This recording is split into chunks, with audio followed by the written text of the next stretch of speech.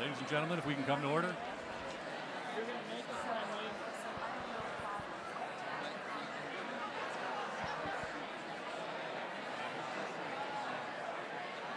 Yeah, so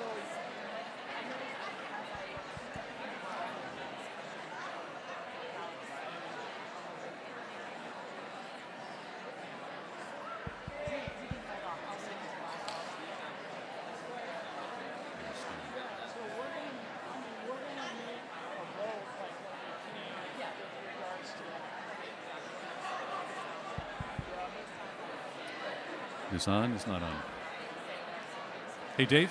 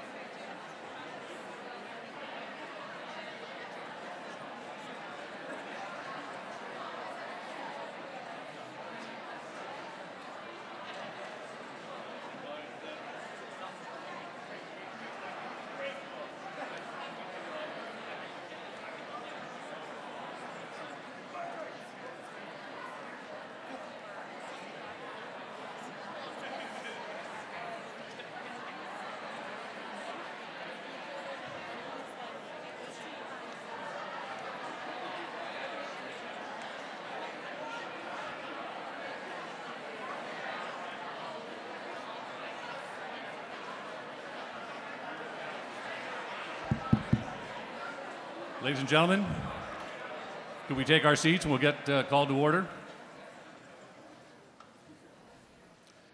Thank you very much for being here so promptly. We waited a few minutes to help the line clear.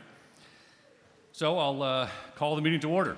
As most of you know, my name is Bob Hiss. Welcome to this annual town meeting. Having been advised by our town clerk, Susan Galvin, that a majority of town meeting members are in attendance, I hereby declare that a quorum is present for the transaction of business and this meeting is now open. In keeping with our tradition, we'll start our meeting with a pledge of allegiance to the flag. Will the membership please stand and join in with me? I pledge allegiance to the flag of the United States of America and to the republic for which it stands, one nation, under God, indivisible, with liberty and justice for all. And if you remain standing for a moment, we have the Milton High School Choir will lead us in our national anthem.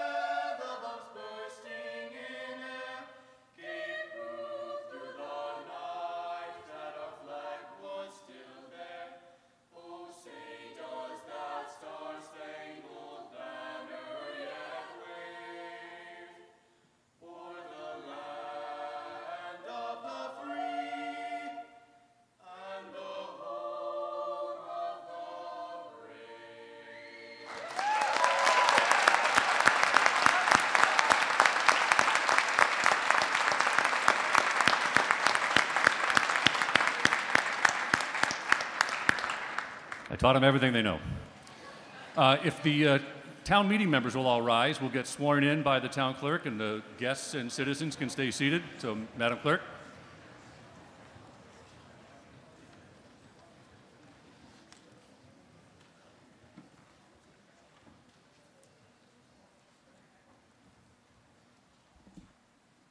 Good evening. If everybody could raise their right hand. Do you solemnly swear to faithfully and impartially discharge and perform all duties incumbent upon you as a town meeting member, to bear true faith and allegiance to, and uphold and defend the Constitution of the United States of America, the Constitution of the Commonwealth of Massachusetts, the bylaws of the town of Milton, and to fairly and equitably execute the laws thereof, within the extent of your authority and jurisdiction, so help you God. Thank you.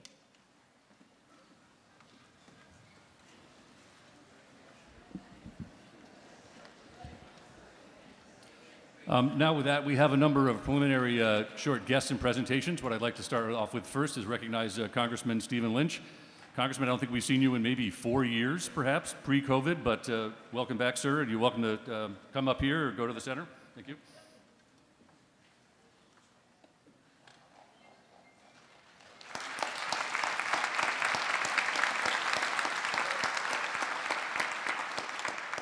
Thank you, Mr. Moderator. Just to refresh everyone's recollection, I have the honor of representing precincts 3, 4, 6, 7, 8, and 9 in the wonderful town of Milton, and I'm very proud to have that honor each and every day in Congress. I also want to recognize and thank my colleagues who are here every day and representing the town of Milton, Senator Walter Timilty and Representative Bill Driscoll and Representative Brandy Fluker Oakley as well. So I thank them for their wonderful work on the state side. I understand there are very, very important matters on the warrant, so I will be extremely brief, but I did want to update you on ongoing activities in Washington, D.C. We are currently in the midst of an evacuation process in Sudan. We've conducted 3 evacuation efforts so far. One was a flight out. We took between 60 and 80 embassy personnel, flew them out to Djibouti. We also have done 2 ground convoys out to the port of Sudan. There are 26,000 U.S. citizens in Sudan, and I would say probably half of those are dual citizenships. So many of them do not want to leave the country. But we do have 5,000 U.S. citizens who have contacted the embassy and who have expressed either expressed a desire for guidance or for assistance in evacuating. And as the situation has devolved, more and more people are beginning to realize the dire consequences of staying. So we're keeping an eye on that very closely. In Washington, we're dealing with the most pressing need is to raise the debt limit. As you know, we typically do this without much controversy, but this year is different. There's an effort by my colleagues across the aisle who would like to attach some budget items to the raising of the debt limit, which did not happen in the 3 occasions when we raised the debt limit under President Trump, but now it seems to be part of the discussion. I want you to know that we have about 250,000 people in our district, the 8th Congressional District, who rely on either Social Security or Medicare or Medicaid or veterans benefits would all be affected if we were unable to pass the increase in the debt limit in a timely fashion. So it's incredibly important that we get that done, and we're in negotiations as we speak. I was very pleased to see that we were able to obtain just over $5 million for the town of Milton in federal money in the COVID relief package, the CARES Act, and also the American Rescue Plan. And that was wisely spent by the town of Milton in trying to defray some of the costs of dealing with the pandemic, but also some of the economic consequences of not having that tax money coming in. So that was very well handled by our local town administrator and also your town officials. We have currently in the first phase of the Jobs and Infrastructure Act, which will provide the Commonwealth of Massachusetts with about $8.5 billion in federal money. We have some of the oldest infrastructure in the country here in Massachusetts because of the settlement sequence. But it's a 5-year payout, so over the next 5 years, we'll be getting that $8.5 billion, and it will be up to the legislature and the governor to decide where and when those resources will be deployed. There's a great deal of money that was targeted towards climate change resiliency, and so we're looking at those areas that might be at the greatest risk in the immediate future. I want to say we're also dealing with a number of bank failures. I'm on the banking committee on the House side. We first dealt with Signature Bank, which failed, as well as Silicon Valley Bank. There were actually several branches of Silicon Valley Bank here in Massachusetts, so we had some local damage that was incurred. And now we're dealing with the takeover of the First Republic Bank, which was just taken over yesterday by J.P. Morgan Chase. So, and I've got in my district, I've got several branches of that bank as well. We have the FDIC chairman, Grunberg, coming into the district on Thursday to look at the consequences of that. A number of those banks were financing affordable housing projects in our district, not necessarily in Milton, but in our district. So we've got 18 projects that are affordable and workforce housing that are threatened because of the failure of those banks. And we want to make sure that the successor banks, either J.P. Morgan Chase or First Citizens, which is out of North Carolina, meets the obligations that were made to those, the commitments that were made to those affordable housing projects and developments by the original banks. So we're dealing with that on a daily basis as well. Again, it's an enormous honor for me to represent you in the United States Congress. I know, look, Milton is a shining example of what's best about America. I know the way that you treat your children and care for their education and their well-being. I know the way that you deal with your senior citizens and how you care for their dignity in their retirement and their health care. And I know how you care for your veterans and the tremendous tradition of sending your sons and daughters to serve in our armed services. So thank you for that. I know that you have very high expectations, and I share those responsibilities with Congresswoman Presley on a daily basis, and we are both enormously proud to represent Milton in the United States Congress. Thank you very much.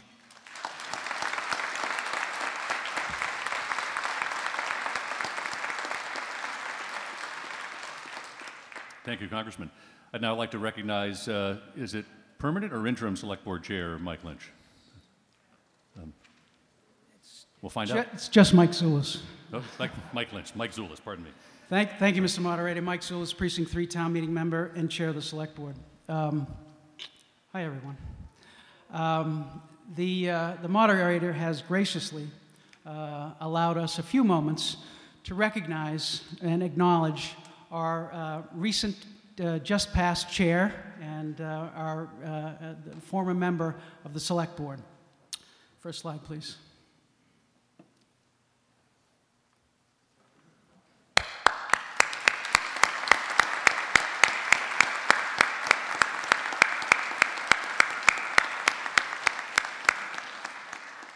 Arthur Doyle has served with distinction for many years. He has served this town in many ways. And he served it for a long time. Many people don't know that Arthur was first elected to town meeting back in 1964. Many people wonder how that could have been possible. And apparently back in 1964, the age limits weren't quite what they are now. So Arthur has had a long and distinguished time in this town. And Arthur is a person who can be said is a person who has always been a person of his time and of his place. And he changed with the years and he changed with the decades. And as the 60s became the 70s, Arthur changed with form and fashion. Then next slide, please.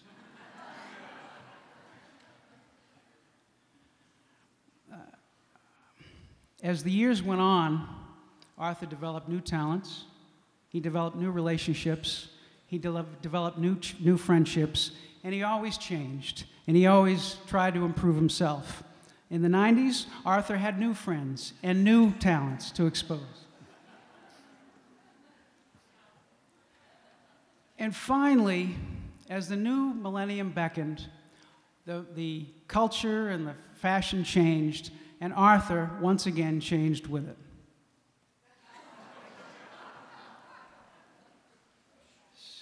Next slide, please. For the last 3 years, Arthur Doyle has served this board with distinction. He's brought dignity to it, he's brought integrity to it, he's brought honesty to it, and above all, he's brought courtesy to it. And it is something that we will always remember and we will always cherish. And if Arthur is willing, we have a token of our esteem for him if he's willing to come down and take it.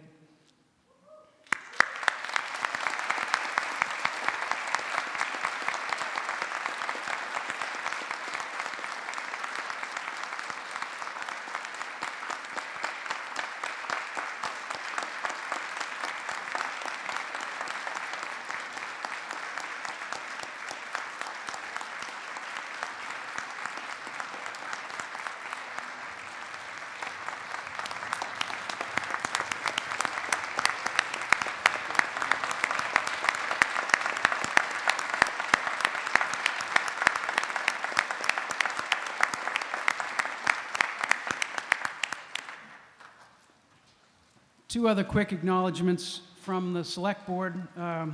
We welcome back for a third term of 3 years, Richard Wells.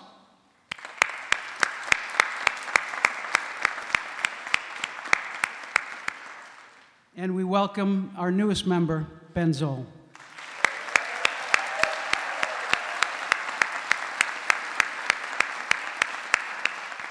Thank you, Mr. Moderator. Could you also make a statement about our town treasurer while you're standing up, I think?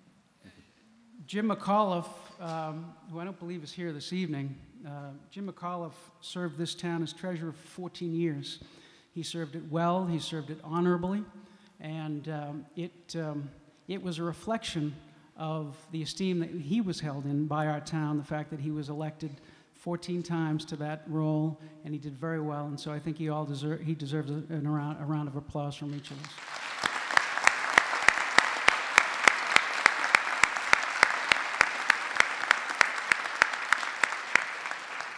Thank you, Mr. Moderator. Thank you. Mr. Lynch. Zulus. Kidding, right. So I'd like to recognize the school committee now. They have a few announcements. Ms. Carroll, I believe you're our new chair.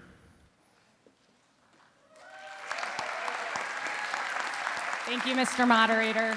Lizzie Carroll, Town Meeting Precinct 3 and Chair of the School Committee. Mr. Zulus, that's a hard act to follow. I don't have slides with exciting pictures on them. But I am pleased to take just a couple of minutes on behalf of my school committee colleagues to recognize a few folks. So I guess I would begin by updating you all who don't know, I'm sure you do, that the school committee has been joined by Bao Chu and Mark Loring. Very excited to welcome you both.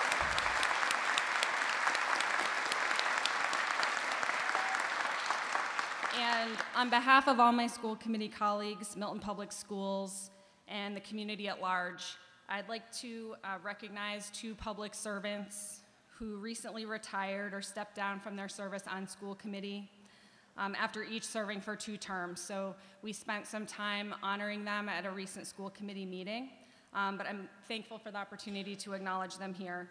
Ada Rosemarin most recently served as our school committee chair and has a long legacy in Milton, especially of working with the Milton Early Childhood Alliance to expand access to early childhood opportunities, including pre-K and full-day kindergarten.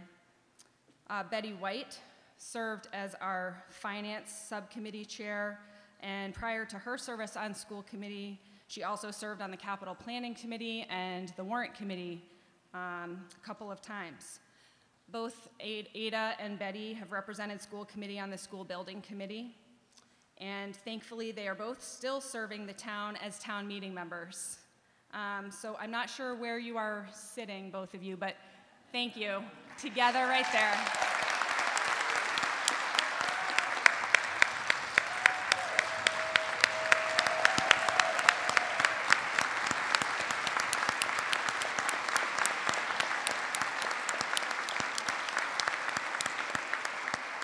thank you both for all of your continued service to Milton.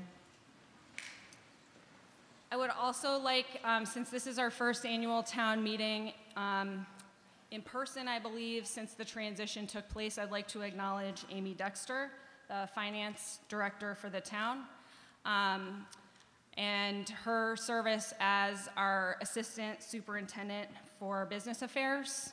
As you all know, and when we present our articles later in the week, you will see Dr. Glenn Pavlicek, our current assistant superintendent for business affairs. I would also like to take this opportunity to introduce Dr. Garth McKinney, who is our interim superintendent through the end of June. And you just wave. People may or may not have had the chance to meet you yet.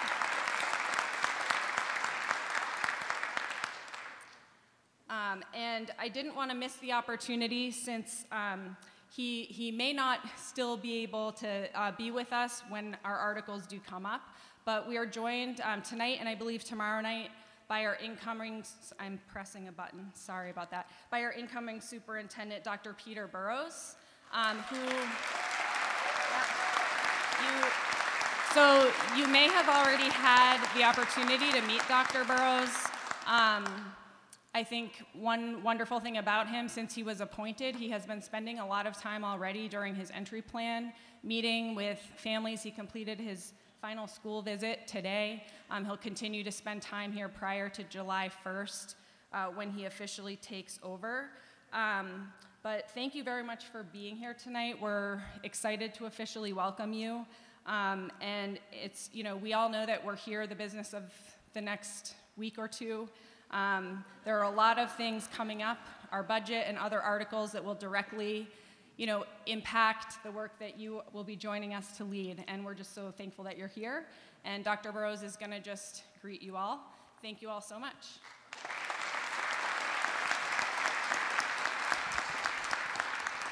Yeah, I first just want to thank everyone for the incredible warm welcome that I've had over the last few months. I've been coming down a few days at a time to meet with parents, meet with staff, and get to know Milton better. And I have just been astounded by the level of warmth and welcome and really the capacity I see in the town of Milton. When people ask me, you know, why are you moving to Milton? Why Milton? It's been a really easy answer for me because the moment that I got here and started talking to staff and meeting parents, I realized this was a place that is doing the right thing, that continually is working together as a community to put students' needs first, to put community needs first.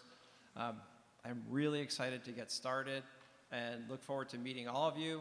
In my first year, I'm going to be out and about a lot. I mean, I'll be out and about a lot beyond the first year, but I'm really going to be making a priority of meeting with community groups, with individuals, to really kind of listen, learn, and better understand where things are, where do we need to invest more energy, and really get moving. I was thinking this meeting was one night, but I guess I was wrong. But looking forward to being a part of this process too. There is incredible leadership at the town level, as you all know, and I'm looking forward in this capacity of working with all of you as well. So lots of great stuff ahead. Thank you again, and we'll be talking again soon.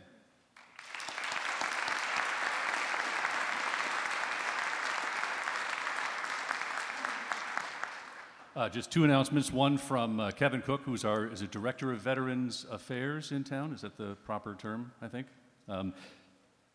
Close enough, all right.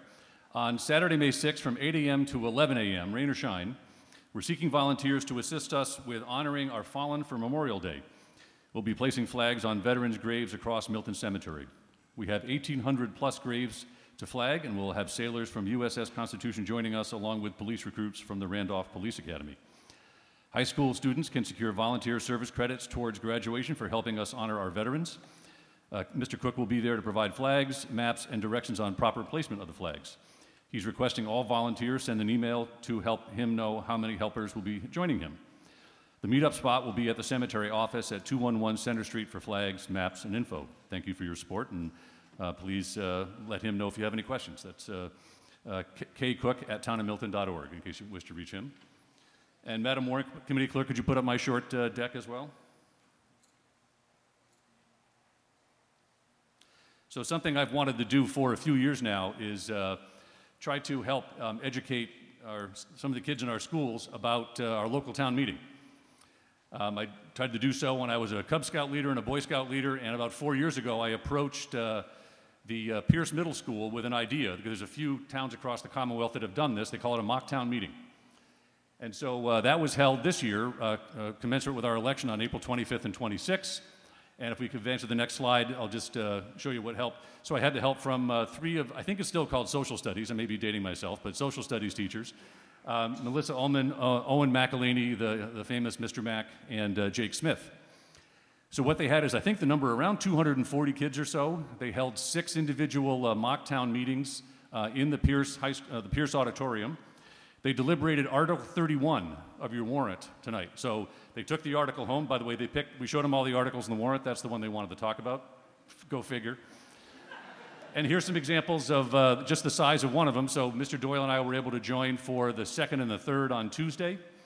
And I think that's a live picture of Mr. Doyle. He's wearing his normal tie in that. That's how you can pick him out, not the casual pajama-like garb he's got on tonight. And so, as you can see, if you look at the signs around, we had a town clerk and we had a town moderator. The students had all prepped in advance. They all had their paperwork ready. If we go to the next slide. But when we got to the second class, the moderator was sick. So I got called in for some short relief from the bullpen and stood in. And if I just this is the group here is actually the school committee. So school committee, you may recognize your future selves. And the nice young man in the red shirt, that's town council, spelled with a C-I-L. But, you know, we let that go. If we go to the next slide, you may want to know how the vote turned out. Well, I wasn't there for everyone, but I led a voice vote on the second one, and it passed overwhelmingly. We had a standing count on the second one, and it passed by 1 vote, 25-12. And then I got this when they did electronic voting, it just failed by a hair. So the students were pretty serious about deliberations. They came prepared with questions. It was a pretty impressive night, or a couple days. If we go to the next slide, but here's my favorite. I present to you your future town moderator. I'm unsure who this young man is, but I'm clear he's got a great future, and I got to get me one of them bowler hats for a future event. So thank you very much to the Pierce for the support, and a job well done to the students. So.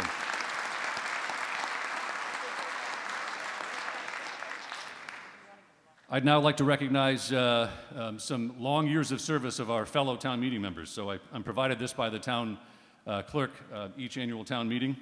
I'll read off their years of service as of the day before the election, because not all members were re-elected. But we had Webster A. Collins, elected in 1978, 45 years of service. I believe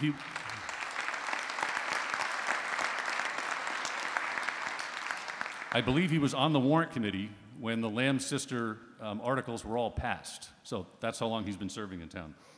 Diane DiTullio Augustino, 1983, 40 years.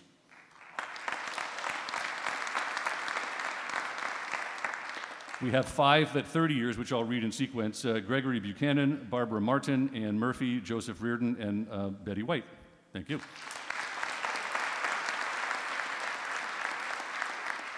We have 3 at 25 years, Tony Cacello, John Kiernan, and Ada Rosemarin.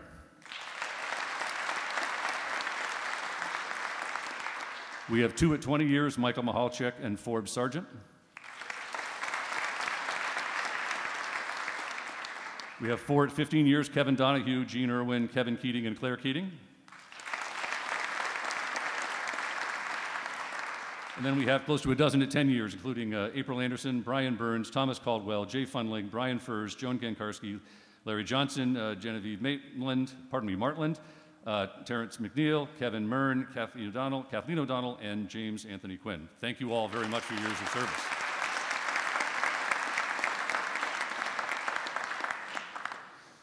With that, I will now proceed to some of the business of the meeting. We have some preliminary matters to take up. First, permission has been requested for certain members and personnel of the school committee, planning board, Board of Health and other boards, committees, and departments who are not town meeting members to sit on the floor with other members of their respective boards, committees, and departments, upon the understanding, of course, that they will not vote. Hearing no objection from the body, such permission will be and hereby is accorded. Second, permission is granted to Milton Cable Access TV to televise these proceedings.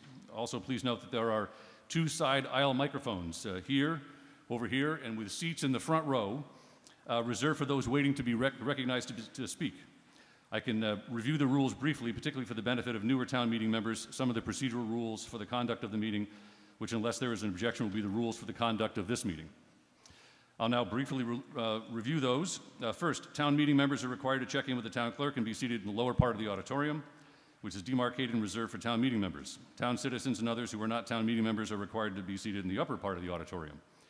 Second, any town meeting member wishing to speak to any article or pending related matter will first go to the nearest microphone and, upon being recognized by the moderator, will identify herself or himself by giving his or her name and precinct.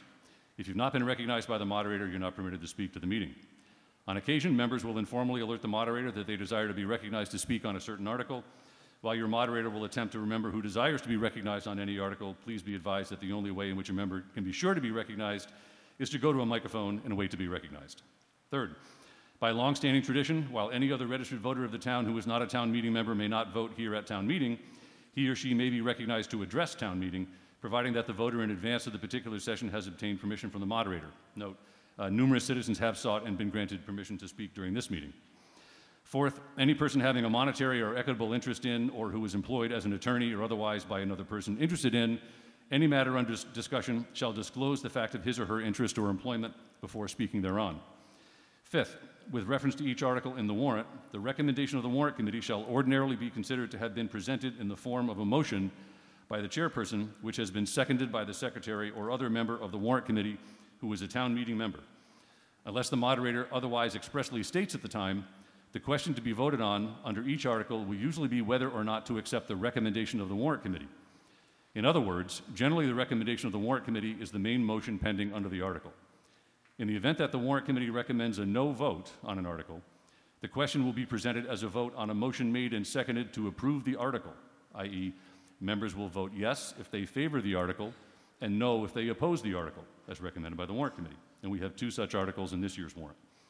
6, pursuant to Section 4 of Chapter 2 of the town's bylaws, the moderator requires that all substantive or complex motions be reduced to writing and presented to the moderator before submission to the meeting. Thank you to the members who did so. It's much appreciated. 7th, by long-standing tradition, town meeting time, the Handbook of Parliamentary Law, 3rd edition, will, in addition to the bylaws of the town of Milton and the laws of the Commonwealth of Massachusetts, be the rules of order for this meeting. 8th, any member desiring to show slides, make a PowerPoint presentation, or any other visual material before the meeting must make appropriate arrangements and inform the moderator, and thank you to those who did. 9th, members are urged to obtain all information needed by them prior to the meeting. However, by tradition, the moderator will recognize any town meeting member for the purpose of requesting additional information relevant to the matter under consideration. All such requests must be directed solely to the moderator, who will attempt to ascertain the most appropriate official who should answer such an inquiry. Answers will not be provided while the member still has the floor, in order to prevent the temptation to cross-examine the person providing the information, which is not permitted. However, the moderator will separately recognize a member once for the purpose of posing a follow-up question. Sometimes the information is not available or is not immediately available, and the request for information will simply not be fulfilled. 10th, when it is announced by the moderator that the meeting will proceed to vote, debate will be closed and the pending question will be put to the town meeting. 11th, upon taking the question, the sense of the meeting shall be taken by the voices of the town meeting members, and the moderator shall first announce the vote as it appears to him by the sound. If the moderator is unable to decide by the sound of his voice, or if his announcement made thereupon is doubted by 7 town meeting members arising in their places for that purpose, the moderator shall request the town meeting members to be seated and shall appoint tellers. The question shall then be distinctly stated, and those in the affirmative and negative respectively shall be requested to rise and stand in their places until they are counted by the tellers, who shall report their account to the moderator, who thereupon shall announce the vote. If the vote is further doubted and 25 town meeting members arise in their places and ask for a division of the meeting by the taking of the yeas and the nays, then the roll of the meeting shall be called in alphabetical order by the town clerk. And each town meeting member shall rise in his or her place and answer yea or nay when his or her name is called, and the moderator shall announce the vote. No town meeting member shall be allowed to vote after the vote is declared. 12th, no vote shall be reconsidered at the same meeting except upon a motion made within 1 hour of the adoption of such vote, unless by 2/3 vote, provided that the time which elapses during any adjournment of the meeting shall be excluded in. 13th, because of the constraints of state law pursuant to Proposition 2.5, the budget articles as recommended by the warrant committee to this town meeting are at the maximum tax levy limitation permitted by state law pursuant to Proposition 2.5. While the moderator will entertain motions to amend budget articles upward, the town's total appropriation may not exceed the Proposition 2.5 limit. Thus, to avoid potential chaos and the necessity for additional meetings to balance the town's appropriation within the levy limit on the amount of revenue that the town may raise by property tax, your moderator both urges and expects that any member offering an upward amendment to a budget article will also, for the benefit of fellow town meeting members, specify an offsetting decrease in some other line item, or specify what additional source of revenue is or will be available. In addition, it is also permissible to make increased funding subject to an override ballot by the registered voters of the town. 14th, each person speaking to an article or amendment is limited to 10 minutes, and no person may speak on a question more than once when any other person desires to be heard, or more than twice on the same question without permission of the town moderator. Pre-approved presentations will not necessarily be limited to 10 minutes at the discretion of the moderator. Unless there is an objection, these will be the procedural rules for the meeting. However, I have an update and my own objection. So, I was informed about 5 o'clock today that, as you know, back in our June annual town meeting of 2022, we adopted a bylaw change and rule change to incorporate electronic voting. So, unlike some of these, which are just rules, this was a bylaw change, which is encapsulated in Chapter 2, Section 5, I believe, according to our town council. And as such, any bylaw changes in a town must be approved by the Attorney General. Due to a variety of different things having to be gathered up, that bylaw change went in only in 2023. The Attorney General has 90 days to review and approve or comment or reject, and they have not done so. As a result, the electronic voting change we implemented, as it stands today, is not something we can follow because it has not been approved by the Attorney General in our bylaws. However, I think we have a solution, if you're willing to entertain it. So I will read a motion that I've worked out with town council and the help of a helpful town meeting member, Mr. Cocello, who raised a point for me. I'll entertain the following motion. Moved that town meeting suspend Chapter 2, Section 5 of the town bylaws as follows. Upon taking the question, the sense of the meeting shall be taken by electronic vote of the town meeting members, and the moderator shall first announce the vote as it appears to him by the result of the electronic vote. Madam Warrant Committee Chair, if we could put this up on the screen. Second paragraph. If the moderator's announcement of the vote as displayed by the electronic voting system is doubted by 7 town meeting members standing in their place, the moderator shall then communicate or otherwise display in a form visible to all town meeting members the individual votes of each town meeting members on the article.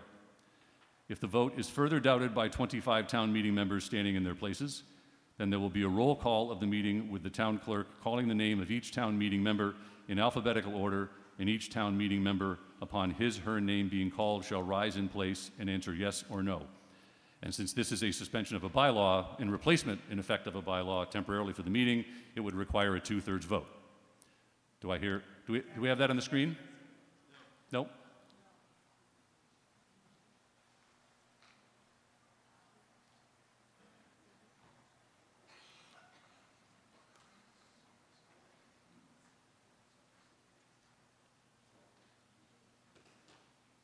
Hey, Rob, might you be able to help her just get up on the screen?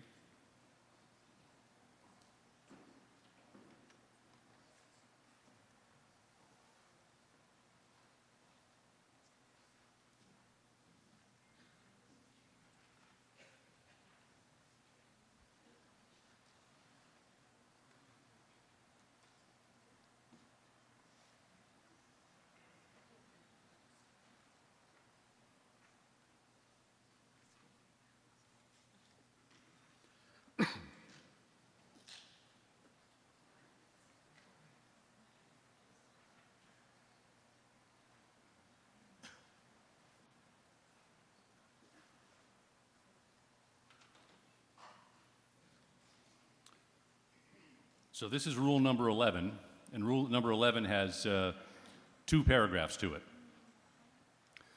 What we've done in paragraph 1, the proposal, if I could have, is there a second to this motion? Thank you. If I'll just explain what the rule change is in particular. So we took the first paragraph, which you see there in the black text, and you can see in red the changes. So we replaced the word voices with electronic and sound with result. So that's the first. The second was to completely delete the other paragraph, which talks about tellers and standing counts, etc., and instead replace it with the language you see in green, and I'll let you read and absorb for a minute. So what it basically says is, after a vote, we'll display the results, as we've done before, for example, back in February. By the way, if anyone asks you questions about the results of the February town meeting, we'll have to take that up with the select board after this town meeting, because I have no answers for you on that one. But, so we'll display the vote, and if everyone accepts it, we move on. If 7 people rise in their seats, then we'll display live on the screen how you all voted. We've done a test of this, and we'll show you how that test works. But we can display 13 members at a time. We'll wait 10 seconds for each member. We practice this out, and we'll page our way through.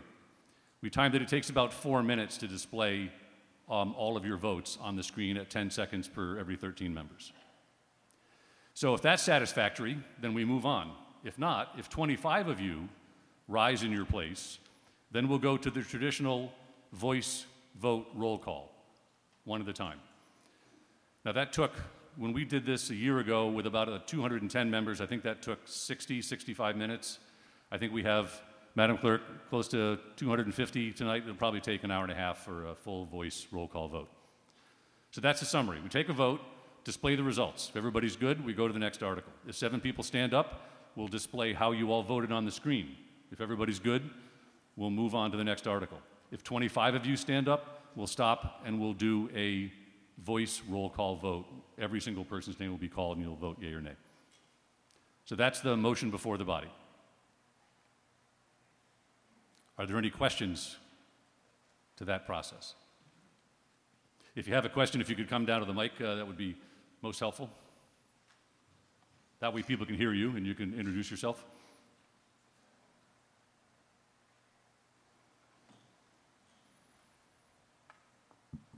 Hi, I'm Liz Dillon from Precinct 6. Can you just explain again that procedural history? I was listening to you, but I missed exactly what happened with the Attorney General. Thank you. Yes.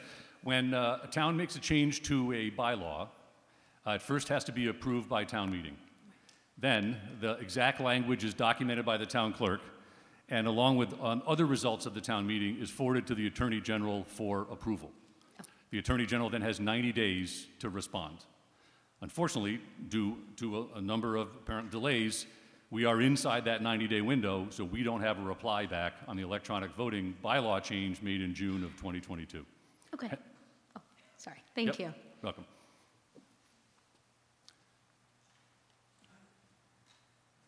Any other questions? Yes, ma'am.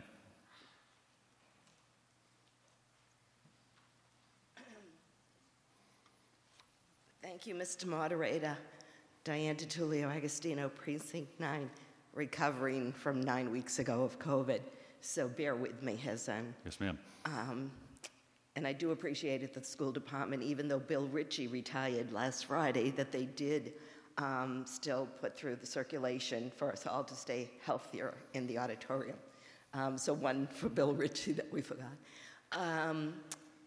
Understanding that our bylaws are in existence and they do run town meeting, the 7 standing and the 25 standing, my concern is that, and we all swore to uphold the bylaws of the town of Milton at the beginning of the meeting, that we could possibly expedite this by doing what you're suggesting, but sticking with the bylaw, that when 7 stand, we just know the number.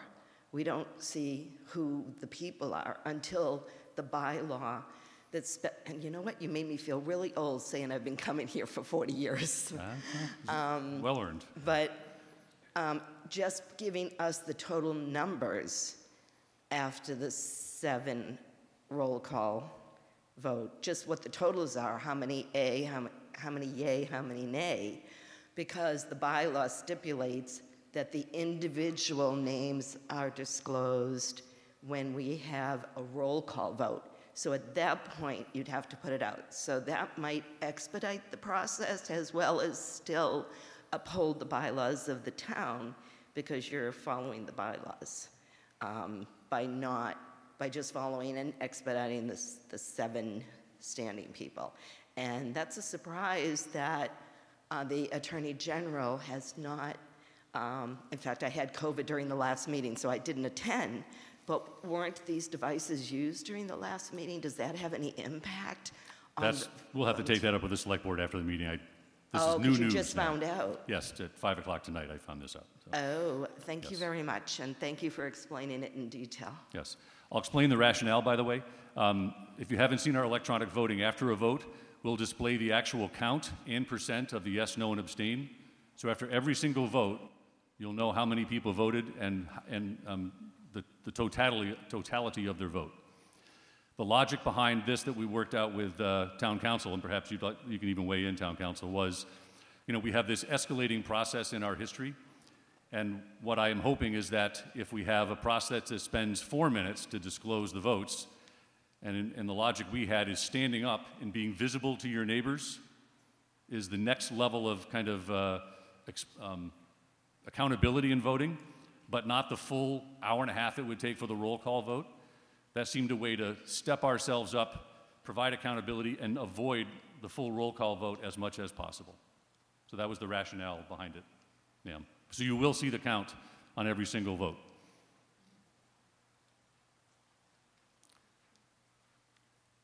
Unless there are no other questions, I will call for a voice vote, since we can't implement electronic voting yet. All in favor, please signify by saying aye. Aye. Opposed, no. I declare a two-thirds motion, two-thirds vote. Thank you. So with that, certain matters coming before the town meeting require a two-thirds vote. In accordance with Chapter 448 of the Acts of 1996, I will entertain the following procedural motion which allows the moderator to declare that a two-thirds majority vote has occurred. The motion is, on matters requiring a two-thirds vote by a statute, count need not be taken unless the vote so declared is immediately questioned by 7 or more voters as provided in General Laws, Chapter 39, Section 15. If someone would say so moved. Is there a second? Then all in favor of this motion, please signify by saying aye. Aye. Opposed, no. I declare unanimous.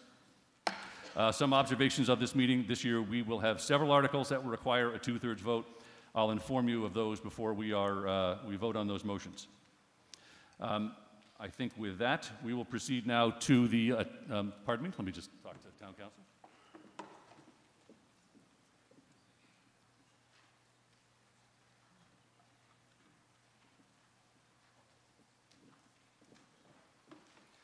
Now that I have the authority to declare a two-thirds vote on the motion to suspend rules, I now declare a two-thirds vote on the motion to suspend rules and re-adopt the language as submitted and approved. With that, we'll now proceed to, unless there's any other matters before the body, we'll proceed to the consent agenda. And actually, before doing that, I thought we'd run a test of electronic voting. So you all have your clickers out. If we could display the electronic voting software up on the big screen. So here's your test question. So when I say we're going to move to a vote, Mr. Mallett, our IT director over here, is going to put up the test question, and he's going to open the polling. And you'll have 30 seconds to either click 1A for yes, 2B for no, or 3C for abstain. Now, by the way, you'll see a light go on your device. That light is not just a recognition that you pressed the button. That light is actually saying, I pressed a button, I transmitted a signal to a receiver we have up here. That receiver captured your vote, recorded it in the software, and the receiver is communicating back to you, I got your vote. So that's, when you see the light, that's your acknowledgement that the device has captured your vote. During your 30 seconds, you can change your vote. You can vote as fast as you can click within the 30 seconds. But the last thing you press is the vote that'll get recorded when the timer ends at 30 seconds. We all ready? Okay. Mr. Mallett, we can open the poll. You'll have 30 seconds.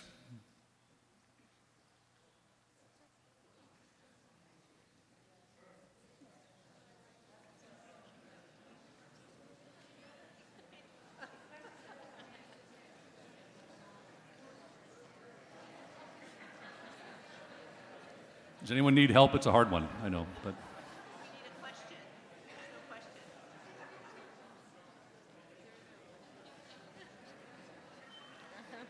And there are the results. So now I'll explain on the results. By our tradition and by bylaw, we ignore abstentions. We ignore votes of people who are absent, we ignore people who don't press anything, and we ignore abstentions in the vote in the denominator, the vote count. So the only thing I'm going to look at on the vote count are the yeses and the nos. And we can switch between percentage and numbers, and we'll call those out because the town clerk likes to record the actuals. But the way I'll quickly tell a majority vote, if the yes is a bigger percentage than the no or a bigger number, then we know we have a majority. And on a 2/3 vote, as long as the yes is 2 times the no, we have 67%, and that's a 2/3 vote. We don't have any votes greater than 2/3 tonight. So I could declare this as either a majority vote, clearly passed, or it's a 2/3 vote, and I would declare it as such.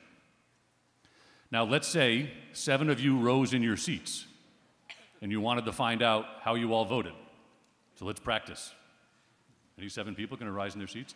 1, 2, 3, 4, 5. There we have 7 people. Very good. So Mr. Malik, could you then display what the vote roll will look like, and we can do a practice run.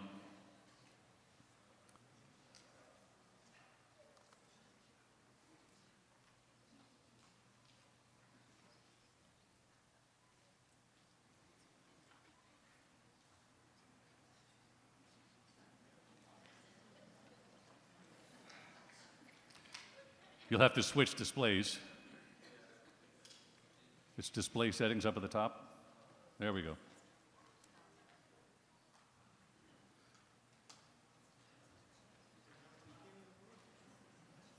Did you capture the results, Mr. Mallett?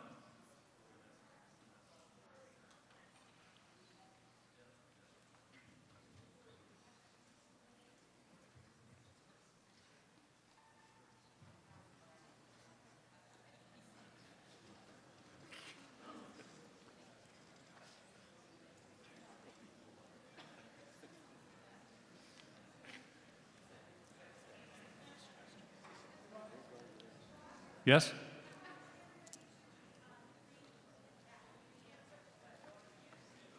you want to revote? Okay. We'll get to your question just in a minute, ma'am. Okay, we're going to revote. Mr. Mallett had a setup issue.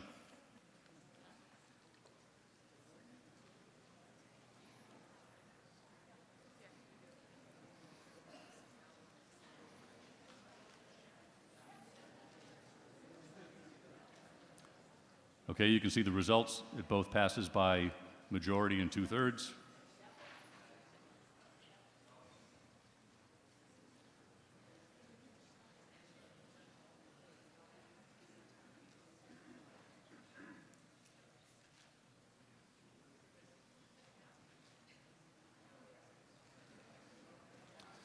So what Mr. Mallett will do is he'll wait. We've counted 10 seconds per screen, and you can scan the results. So let's just do that, Mr. Mallett, a couple screens and see what you think.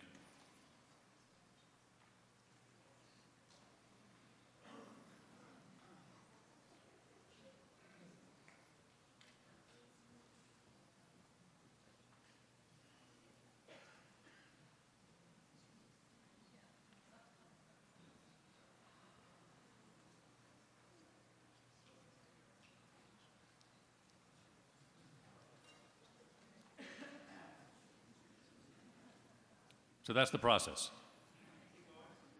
You can keep going, sure.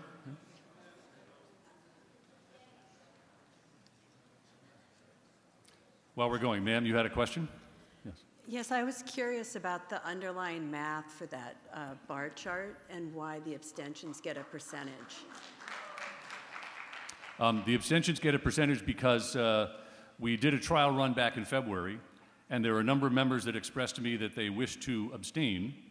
And it was pointed out that, for example, during our roll call votes, you are able to abstain if you wish, and we exclude your vote. Or on a voice vote, you can be silent, and in effect you're abstaining, and we exclude your vote. If you walk out of the room and we take a vote, you're abstaining, and we exclude your vote. So members wanted the ability to both register an abstention and yet we still had to be able to comply with excluding the abstentions. So this was a learning after our February town meeting test. Yes, ma'am. I still have a question, though. I understand wanting to be able to record an abstention, but if we're figuring out the 2/3 vote, then where does the abstention count in that? It doesn't. Okay. It's excluded. So let's give you a simple case. Let's say there were 2 yeses and 1 no and 200 abstentions. Real simple. The total vote is 3. Right. 2 plus 1. It both passes by a majority vote. This 2 is greater than 50% of 3. And it passes by a 2/3 vote, because the yeses are twice the ones, which is 2/3 of 3. So that's all I'm going to look for. Else, if I see, 60, All right. that's how it works.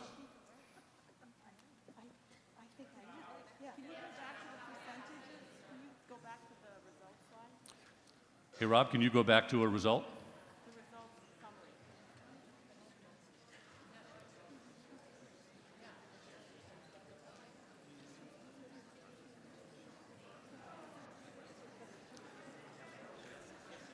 So what you can see is there's the count. So the 129 is bigger than the 48, so we know we have a majority. And the 129 is more than 2 times the 28, so we know we have a 2/3. Yes and no should equal 100%. What's that? Yes and no should equal 100%. Which I can't do in the software. So we'll figure out the percentages after the fact, right? But I can declare the majority and the 2/3 based on the count in the display. But you're right, the yeses and nos don't equal 100%, right? That's the trade-off of the abstentions. Yes, ma'am. Kathleen Potter, Precinct 4. The 3 people sitting in that back row there, we all voted, we all got a red light, but when it went through the thing, it didn't register. A green light, I'm sorry, green light. I'm sorry, thank you. The green light, it didn't register though, for all 3 of us back there. And there was a handful of other people. We got the light, and then when it showed it, it didn't show a vote. Okay. Where were you sitting, ma'am? In the There, right there. right there in the main section? Yeah. Okay. But there were other people in that whole general area. I voted, I got it. Yes, I was one of them. And my husband James and Elaine Kite.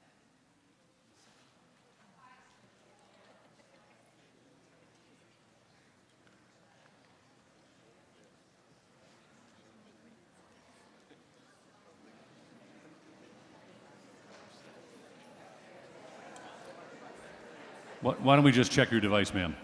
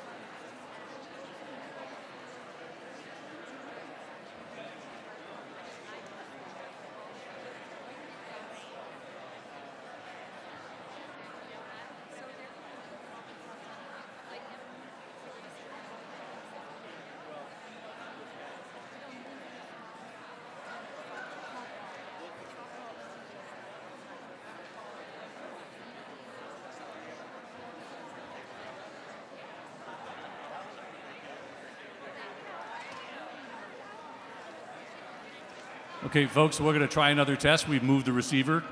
I think with all the bodies in here, we want to make sure it is able to pick up your votes. So when Mr. Mallett comes back, we'll run another test.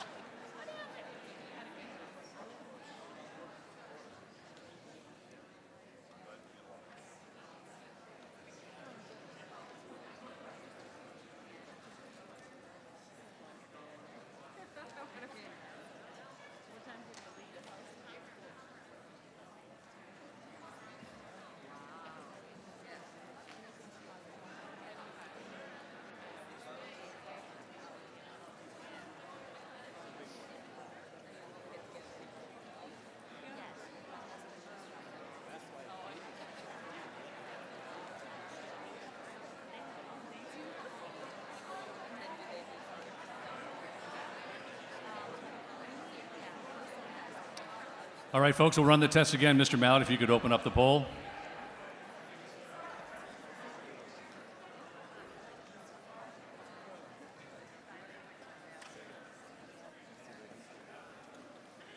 All right, if you could hold your clickers up and record your vote.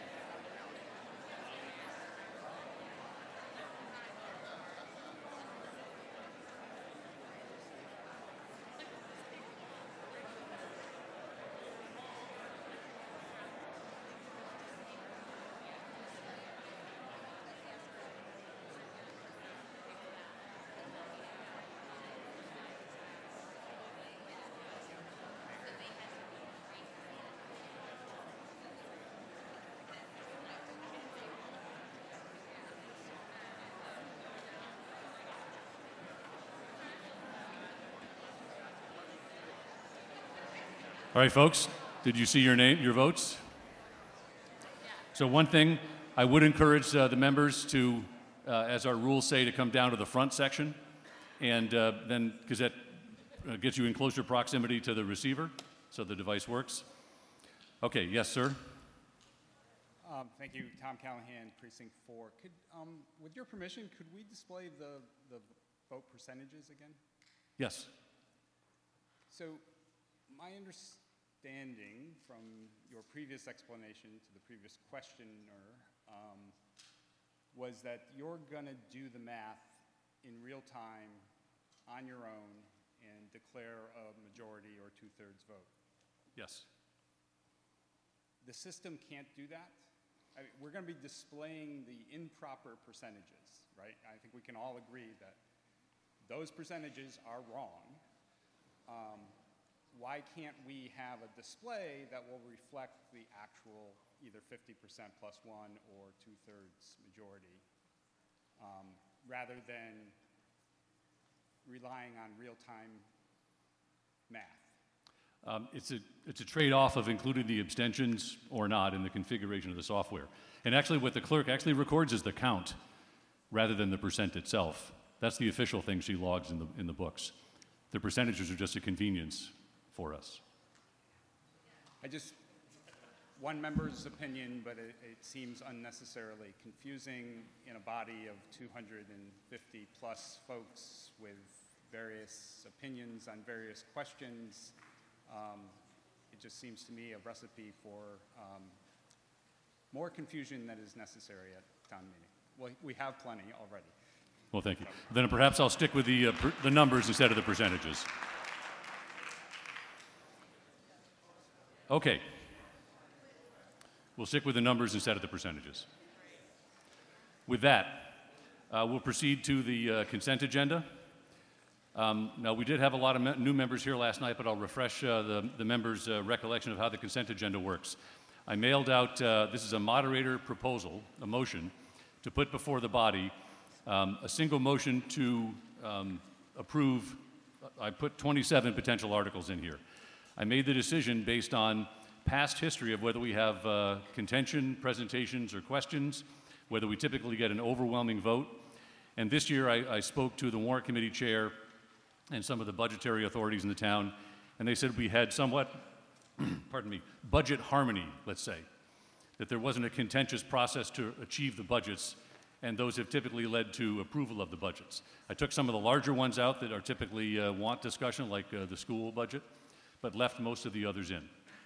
The way this works is I will read each row on the consent agenda, and if any 5 of you raise your hand who are town meeting members, and perhaps you could also hold up your clicker so I know it's not a citizen perhaps doing it. If I see 5 people raise their hand, I'll strike it from the consent agenda, and we'll take it out of the agenda and we'll just address it in its normal sequence in the warrant. If I don't see 5 hands, it'll stay in. We'll read through all that. I'll then go, after we're done reading all of them, I'll confirm which ones are in and which ones are out, and then we'll take one vote, and it'll require a 2/3 vote because we have some 2/3 articles in there. Is that clear? Okay. Article 2, authorize the treasurer to collect taxes submitted by the select board. Okay, it's confirmed. Article 3, authorize treasurer to enter into compensating balance agreements submitted by the select board. Looks confirmed. Article 5, audit appropriation submitted by the select board. Looks confirmed. Article 6, union wage set-aside appropriation submitted by the select board. Confirmed. Article 7, employee benefits appropriation submitted by the select board. Confirmed. Article 8, unemployment appropriation submitted by the select board. Confirmed. Article 9, Chapter 13, position classifications and wage increases submitted by the personnel board. Confirmed. Article 10, public safety appropriation submitted by the select board. I see one. I think I just see one. 2. 1, 2, 3. There's 5. Okay, that will strike Article 10. Article 11, general government appropriation, submitted by the Select Board. See, 1, 2, just 2? Okay. Are there others? I just saw the 2 right here. Okay, that's confirmed then. Article 15, boards and committee appropriations, submitted by the Select Board. That seems confirmed. Article 18, public works appropriations, submitted by the Select Board. That seems confirmed. Article 19, water enterprise fund appropriations, submitted by the Select Board. That seems confirmed. Article 20, sewer enterprise fund appropriations, submitted by the Select Board. Confirmed. Article 21, stormwater enterprise fund appropriations, submitted by the Select Board. I think that's confirmed. Article 23, appropriation for water system improvements, submitted by the Select Board. I think confirmed. Article 25, health and sanitation appropriations, submitted by the Select Board. I think confirmed. Article 26, library appropriation, submitted by the Board of Library Trustees. I think confirmed.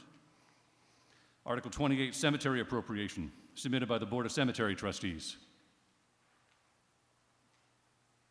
Confirmed. Article 29, Parks Department appropriation, submitted by the Board of Parks Commissioners.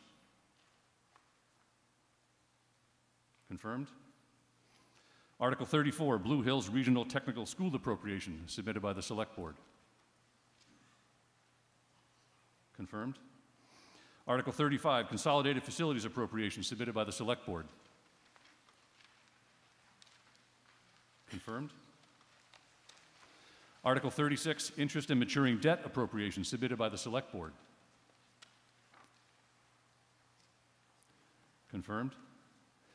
Article 38, Stabilization Fund appropriation, submitted by the Select Board. Confirmed. Article 39, Other Post-Employment Benefit Trust appropriation, submitted by the Select Board. Confirmed. Article 40, Reserve Fund appropriation, submitted by the Select Board.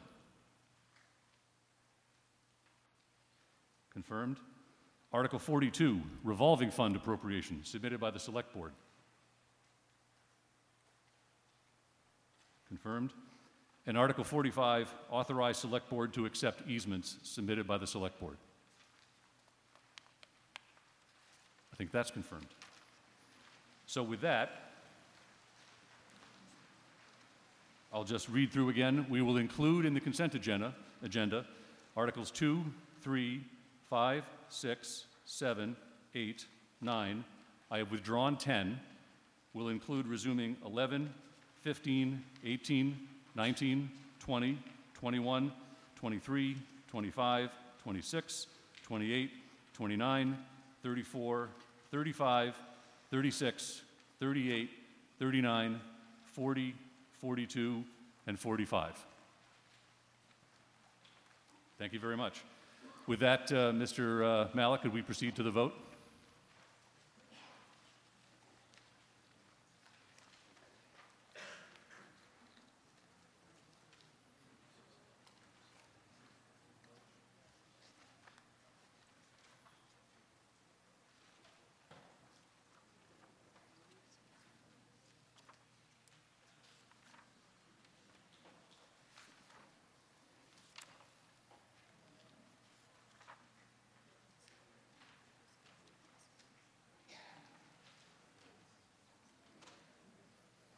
And if we could also put the count up for the town clerk.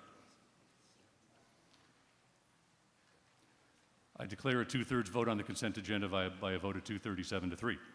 Thank you. Before we proceed to Article 1, I'd like to make a few moments to hear from our chair of the Warrant Committee, Mr. Humphreys, who will give us a sense of the Warrant Committee's deliberations this past year. Mr. Humphreys. Good evening.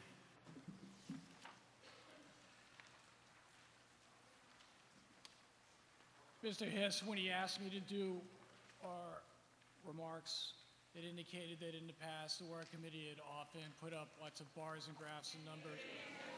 Yep, thank you. Is this better? All right. Mr. Hiss. You can pull the mic closer to you if that would help. Just to lean in. This. There you go. All right, thanks. He had said that in the past, been presentations, lots of bars, graphs, numbers, etc. I'm not going to do that. We put a lot of effort into the warrant that is in front of you. Everything is in the warrant that's in front of you. We put many, many hours of debate. It's not just by us in the warrant committee, but in all the committees and all the departments. A tremendous amount of work went into this document that you have in front of you. Like Mr. Hiss indicated, the budget, which is the main body of what we're talking about here, which is what I'm going to focus on now, was the result of a long process that involved the departments, department heads, the town moderator. There's a lot of back and forth with regards to that brings to us what we're really considering to be a consensus budget that we would ask you to consider. I'd like to point out a couple key concepts that we have here before we go. It's important to note, and I'm looking at my report on page 11, that this budget is balanced by the use of one-time funds, and approximately $4.4 million of one-time funds. That's a tremendous amount of free cash, okay? There's a tremendous amount of free cash that the town benefited from going into this budget process. That's special, unique. We could never count on this kind of thing again. How to deal with the free cash was really a key to this budget. It had been anticipated last year coming into this budget scenario that we were likely to be looking at a budget override. In light of this $4.4 million that was available, that part of the consensus, I believe, that was reached was a budget that would obviate the need for a budget override this year. So you're going to see in this budget where the $4.4 million of free cash is allocated, oftentimes for positions, which will now become recurring. So please, in your deliberations, note that. For instance, we're seeing that approximately $970,000 of free cash is being used for needs-based department budget requests, including a lot of positions. Now, it's important to note that these positions are going to be recurring, and they're going to be recurring in budgets going forward. One of the ways that we looked at this is that, like that song from the old days, that these are the people in your neighborhood, okay? That these are people that we rely upon in our town to take care of business. In order to sort of hit that theme, I'm going to quote from some of our thoughts with regard to the school budget and sort of the philosophy behind what we're trying to support here with regards to the school budget is the kind of philosophy that we were looking at with regards to the budget on the whole.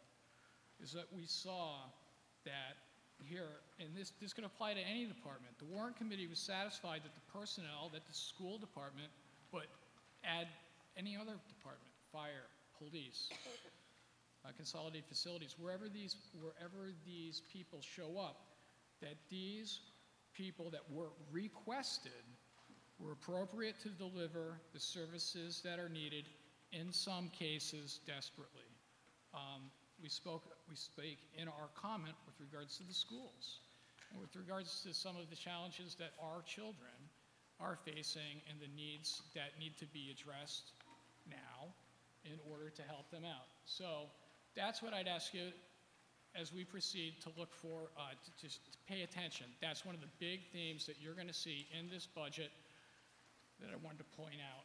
And so with regards to that. And in closing, would you please place your seats in a full upright position and put your tables up, and let's prepare for pushback. Thank you. Thank you, Mr. Humphries.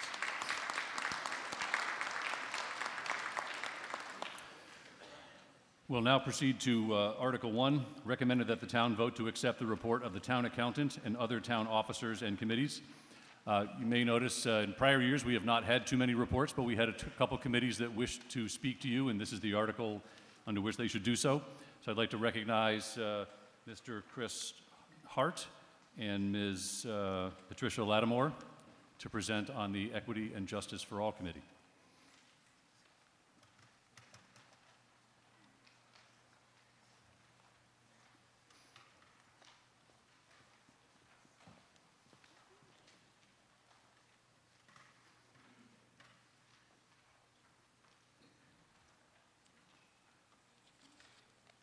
The presentation is not on this computer here. You have to look backwards. Okay. Well, okay. Next slide. Maybe I'll see. Oh no, go back for a minute. Sorry about that. My name is Patricia Lattimore, and I'm the co-chair with Chris Hart, who's going to present with me of the Select Board's Advisory Committee on Equity and Justice for All. We wanted to present to you today to just give you a quick update on the work of the committee and also talk a little bit about the next steps. Next slide. As many of you might know, the committee was established in October of 2020, and our charge was very broad in a way, but I'm going to read this because I think it is really important. It was the charge was to review town policies, procedures, and budgets for the purpose of advancing equity and justice for all, with a focus of eradicating from the town of Milton oppression, racism, injustice, and violence against people of color, including without limitations, immigrants of color. And we were asked to report back to the Select Board on a periodic basis, but to come up with our final report in 18 months. Next slide, please.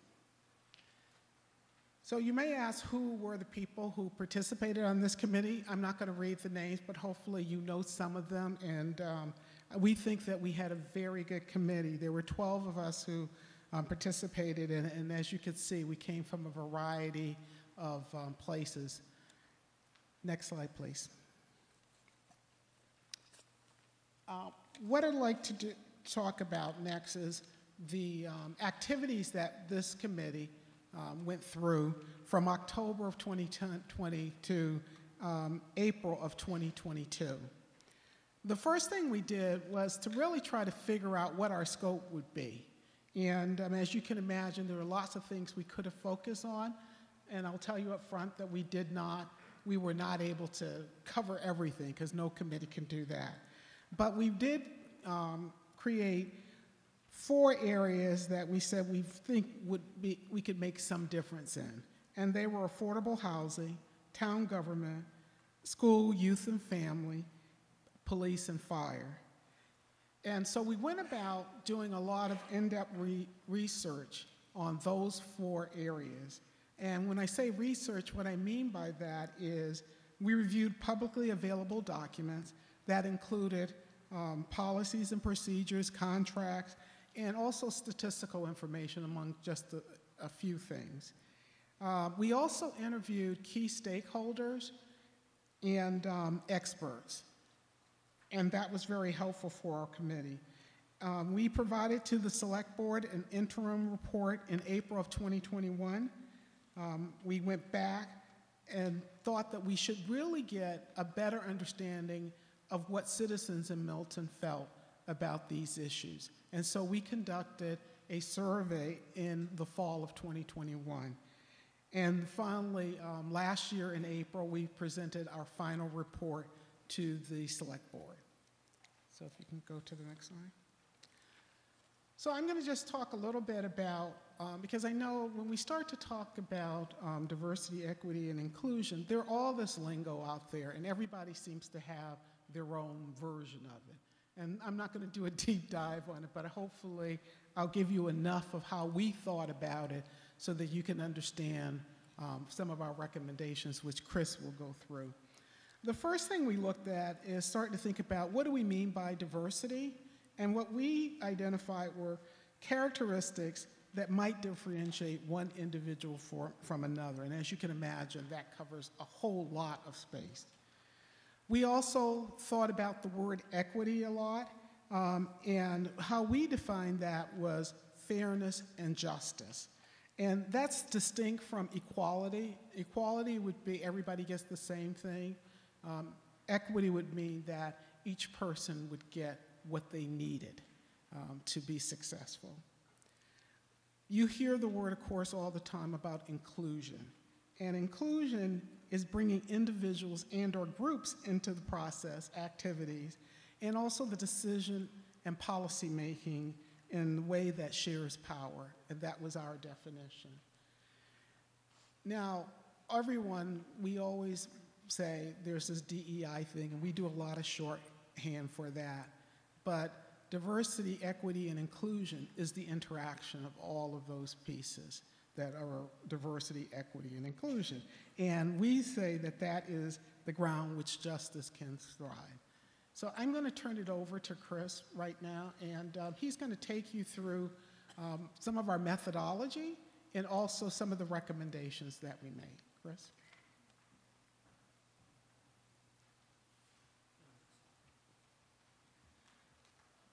I'm going to start with an editorial, which is to say this was an excellent committee to work with, and Pat was a wonderful co-chair, and I'm very, very proud to have worked on this work, which I think was long overdue, and very, very happy to be standing here before you to talk about it. And by the way, everybody received a copy of the report, I think, several months ago, so if you haven't read it yet, I hope this is an incentive to do so. So Pat's talked about the work that we did as a committee to identify what we wanted to focus on and how we were going to go about doing it. One of the things we realized in the process of doing this work is that we really didn't have a grounding for what people in the town thought. And so we spent some time putting together, designing, crafting a survey that we tried to have distributed around town as much as possible. We administered the survey in October of 2021 for about a period of a month. And the purpose of the survey was to understand residents' perspectives regarding a variety of DE&I issues, as well as the steps and potential recommendations of the committee. By this point, we had already given a preliminary report to the select board. And so some of this was also checking our own predispositions and our own work with what residents of the town thought. 571 Milton residents completed the survey. And the survey categories themselves reflected our area of focus. Next slide, please. So these were the results of the survey. I'm going to read these. And you can see in more detail in the report some of the context around each one of these bullet points. So the first result was that there's widespread agreement that Milton is generally unaffordable, and also that Milton must do better to provide affordable housing. Remember that affordable housing was one of our 4 areas of focus. The second was that there's strong support for increasing the diversity of police and fire departments. And I should say I spent a lot of time talking to Chief King and Chief Madden over the course of the year, and I know that that was something that they both cared about quite a bit. There was strong support for police using body cams and for the diversion of police funding to support youth, substance abuse, and mental health programs. Except for those who've lived in Milton for more than 50 years, respondents largely do not believe that Milton has a sufficiently diverse town government. There was significant variation between respondents who have lived longer in Milton, with longer-term residents reporting more agreement that the town treats residents fairly.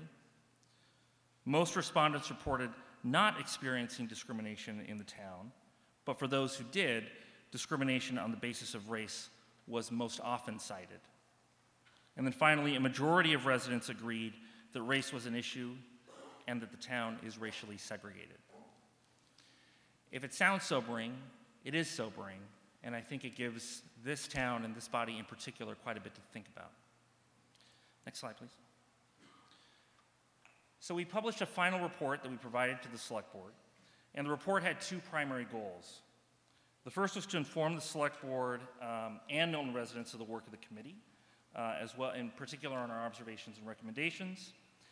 And the second was to create a common baseline and understanding on the status of diversity, equity, and inclusion based on the observations of the committee. Next slide, please.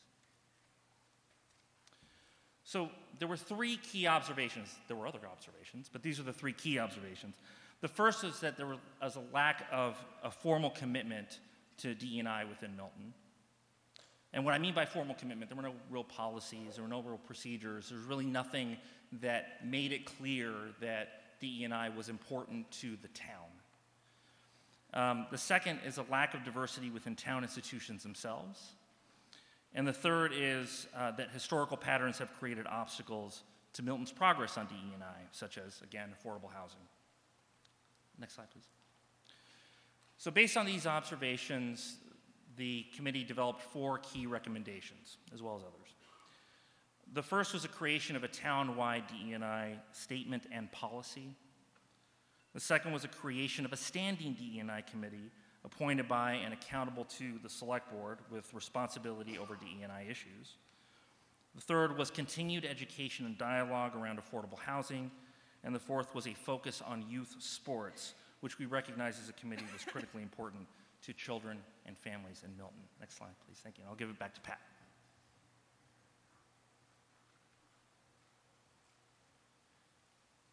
So now we're at the, where are we at today? And because you've seen the key recommendations. These are not the only recommendations, but they are the critical ones that Chris just talked about. And what are our next steps and what we hope to accomplish? The town has adopted a town-wide DEI policy statement, and that was done by the Select Board last year in the spring. It also created a new charge for a permanent Equity and Justice for All Committee. And we're in the process now of trying to construct that committee. And what we're asking is for folks to join with us on that. If you're interested or if you know people who are interested in being a member, we encourage everyone to apply. And then finally, our hopes and expectation is that the report, which you did receive, is fairly large, but there is a very nice, I think, just a few page summary. So if you have just a few minutes and just could spend some time reading through that, if you haven't, that would be appreciated.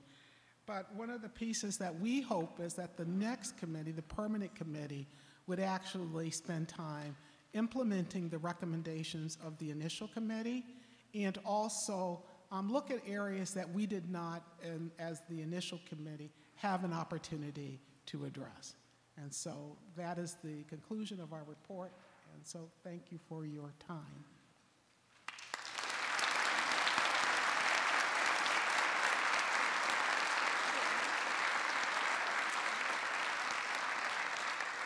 Are there any questions for the chairs? Very good, thank you. Next, I'd like to hear from Mr. Michael Sutphin, who is the chair of the Audit Committee.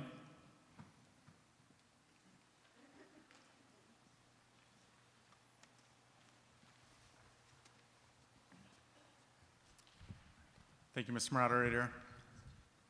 Michael Sutphin here, pleased to represent our 5-member audit committee. Our primary role is to oversee the external auditors who do perform the annual audit of the Town of Milton financial statements. We have a June 30th year end.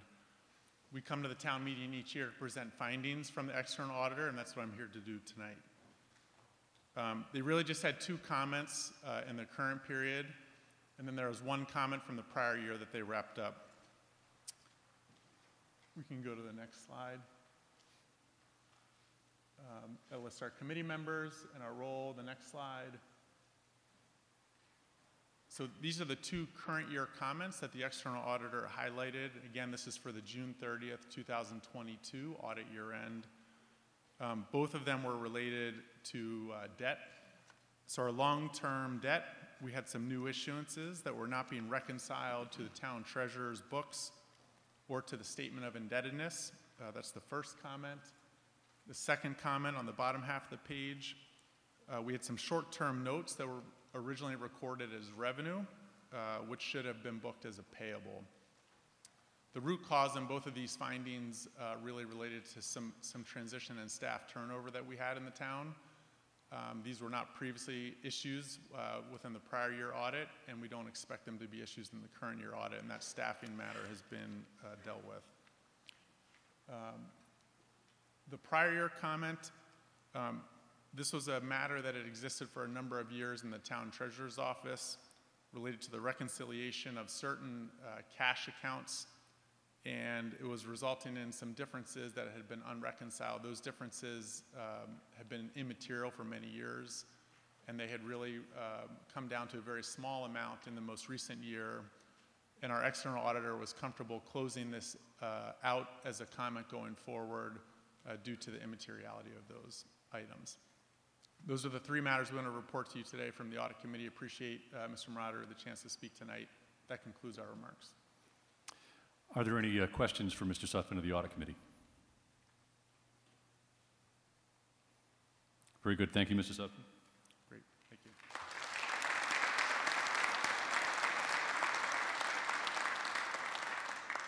Anyone else wish to speak to Article 1? Seeing none, if we can go to the poll.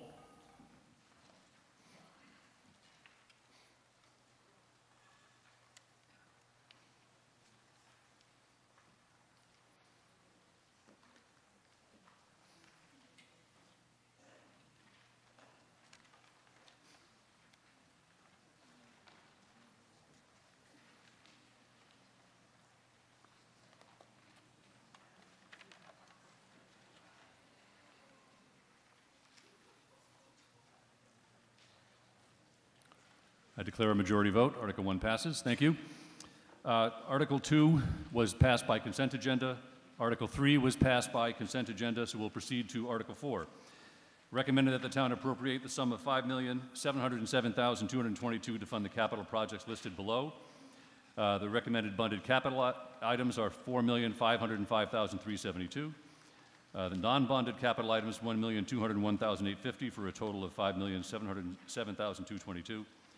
And that to meet said appropriation, the treasurer, with the approval of the select board, is authorized to sell and issue bonds or notes of the town, aggregating not more than $4,505,372 under and pursuant to provisions of Chapter 44, Section 7 of the Mass General Laws, as amended or any other enabling authority for the purposes listed under the heading Bonded Capital Items, including the payment of costs incidentally related thereto, and to issue bonds or notes of the town, therefore, and that the select board by and hereby is authorized to accept and expend, in addition to the foregoing appropriation, one or more grants or gifts from any other public or private funding source, and that sum of $1,201,850 be appropriated from funds certified by the Department of Revenue as free cash for purposes listed under the heading Non-Bonded Capital Items. Does anyone wish to speak to this article? This will require a 2/3 vote because it's borrowing money. Seeing no one, if we can open up the poll.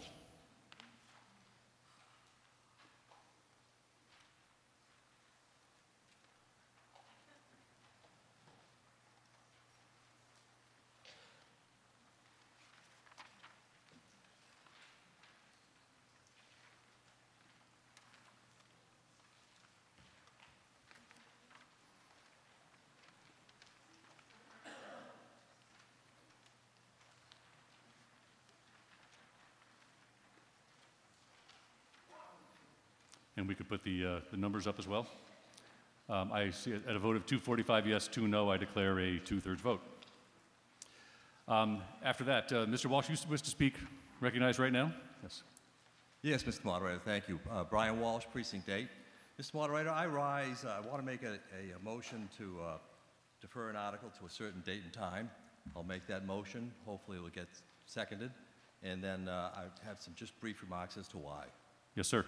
So I want to make a motion, Mr. Moderator, that we defer Articles 31 and 32 to the start of the meeting on Thursday evening, May 4th. Is there a second? Mr. Walsh, carry on. Thank you. So for the members, that especially the newer members, This is a long-standing tradition here at town meeting. I've been a member for more than 30 years, had the privilege of serving as moderator. When we have an annual town meeting, an article of great interest to many people, and you'll find that many people want to hear it. Residents might want to come and listen to the debate, and certainly a lot of people want to participate. And the best way to do that, we never know when we start any evening how long it's going to take to get finished articles. And so the best way to handle those key interest articles is to use this ability to say, we're going to start that debate on that important article at a certain date and time. And over my time as a town meeting member, it has served well. It's not often used, but I think it's very appropriate. I don't think there's anyone in the room that doesn't realize that Article 31, which is the so-called, well, let's not so-called, Article 31 and 32 are of great interest and great importance. So, Mr. Moderator, that is why I make this motion. Thank you, sir.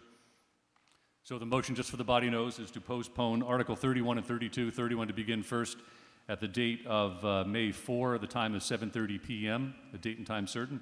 It just requires a majority vote. Does anyone wish to speak to this motion to move to date and time certain? If you would, thank you. Please come to the front.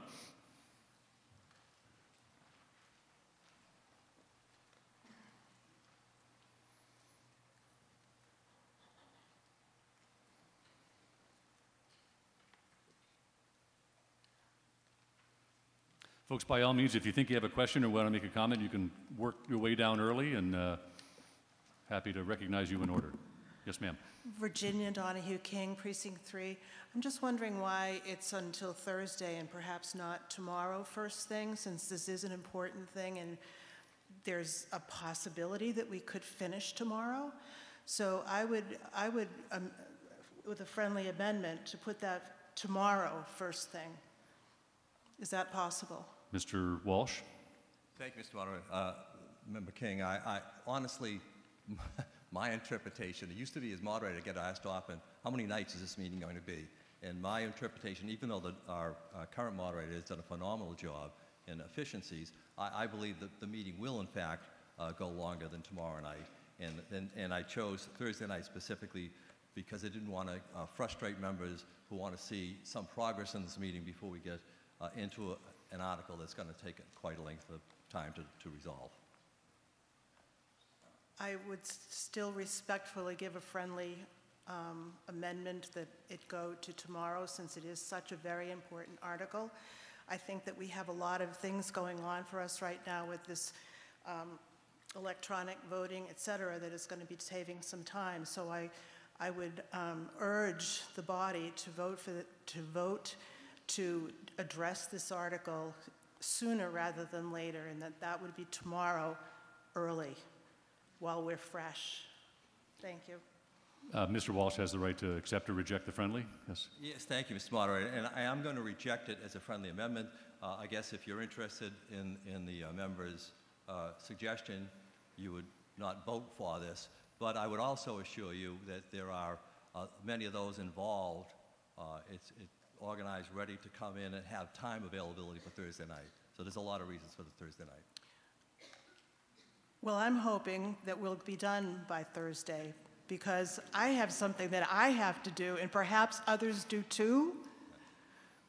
Great point, Mr. Moderator. It's my understanding that if we, in fact, adopt this motion, and we should be all out of items to consider, and it was so early on Tuesday night, we could perhaps then entertain a motion to begin that, but it's not going to be something that will be done in a half an hour or an hour, and so it's not likely that we'll be done everything else by the middle of Tuesday night. So at this point, yeah, I know I've got 20 citizens, I think, who've all asked to speak on 31. We have a number of people who are making presentations. So I'll go with the will of the body. So, ma'am, your friendly's been rejected. You could amend this to tomorrow if you would like. I would like to amend it for tomorrow. Thank you. Is there a second on amending to date certain tomorrow, May 2 at 7:30 p.m. for Article 31, followed by 32? I hear no second. Sorry, Where is there? To speak up? That's a second? Okay, thank you. Does anyone wish to speak or debate to the merits of the amending to Tuesday night? If so, please make your way down to the front.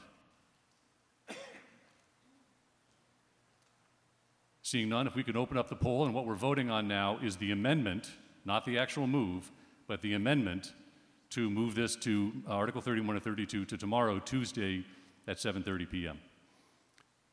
So we could open up the poll, Mr. Mallett? Got to take a minute to catch up? Okay.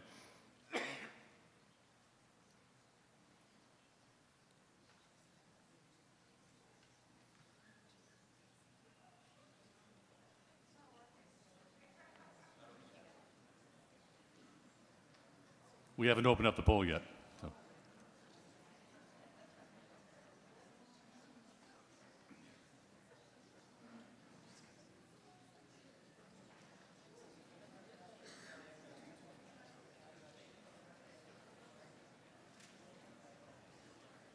Okay, now the poll is open.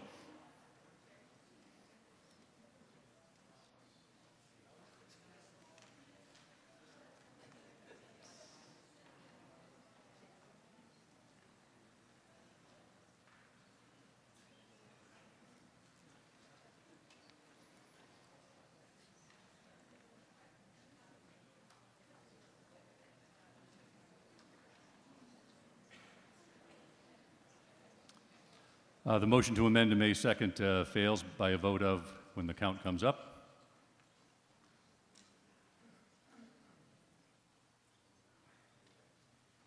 Uh, 35 yeses and 201 noes.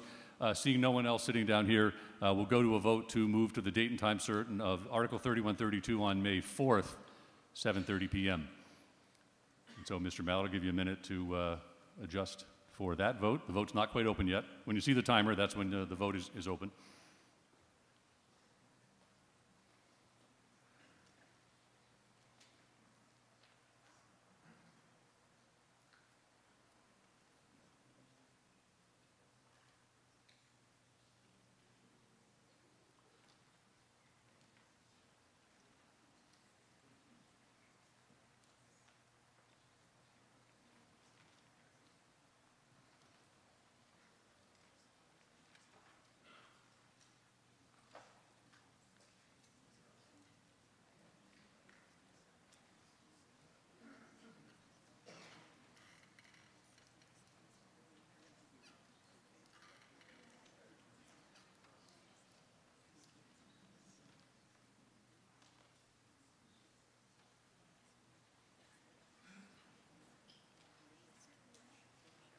And the voting's open.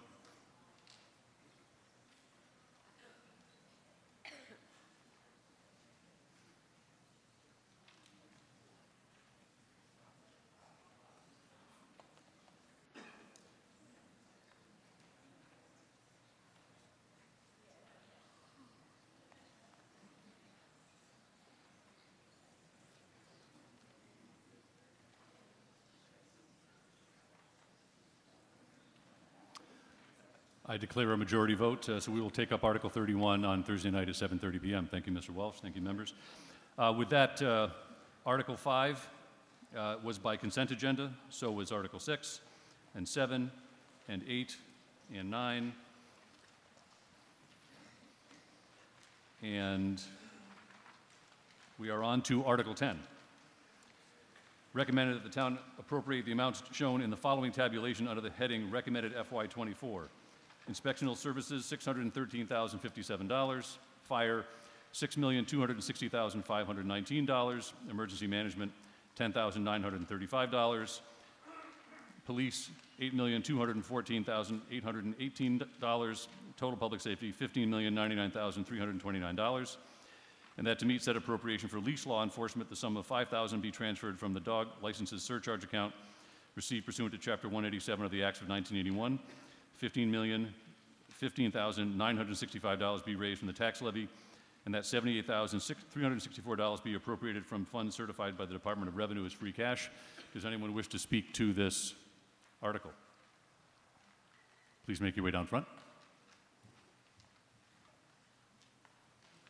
Yes, ma'am, you're recognized.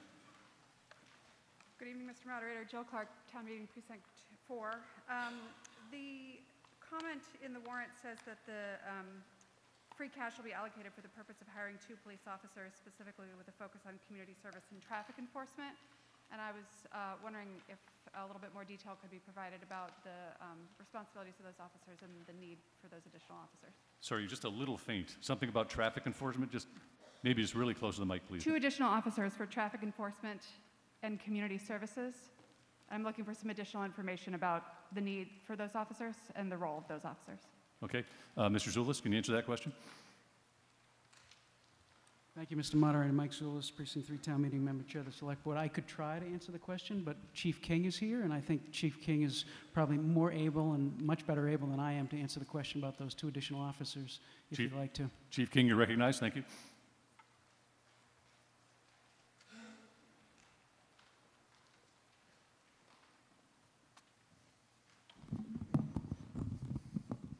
Hi, everybody. John King, Police Chief. Sorry about that. Basically, we created a community services division that includes traffic and community outreach. For the past 2 years, there's been no officers assigned to that due to a lack of staffing. The problem, a lot of it's HR related. We have about 10% of the department's vacant, about 10% is out either injured or extended family medical leaves, issues like that.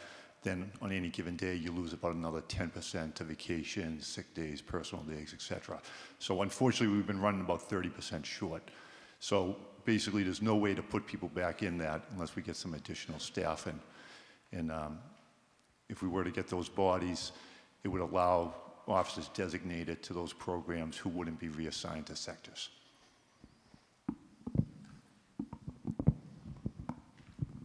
Thank you, Chief King. Does anyone else wish to speak to Article 10?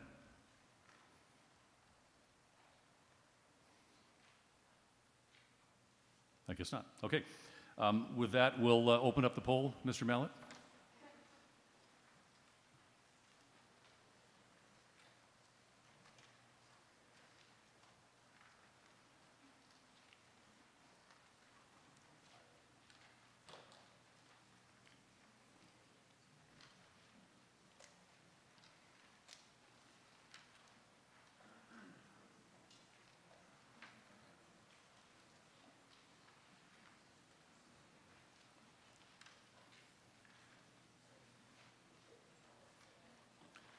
I declare a majority vote.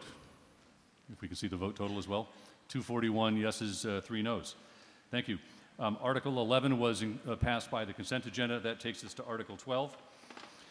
Recommended that the town vote to renumber and recaption the general bylaws of the town by assigning a chapter number to each of the general bylaws, renumbering each section of each bylaw accordingly, inserting chapter, article, and section titles, and updating internal references to reflect the new numbering system and to enact the following global changes to the text of the general bylaws of the town, all as set forth in the document on file in the office of the town clerk entitled Draft of the Town of Milton, Massachusetts, dated January 2023, prepared by General Code LLC.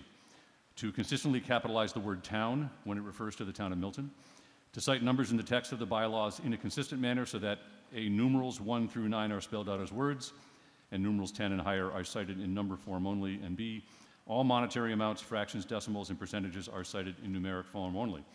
What I'd like to do first is recognize our town clerk, Ms. Galvin, who was right here. There she is.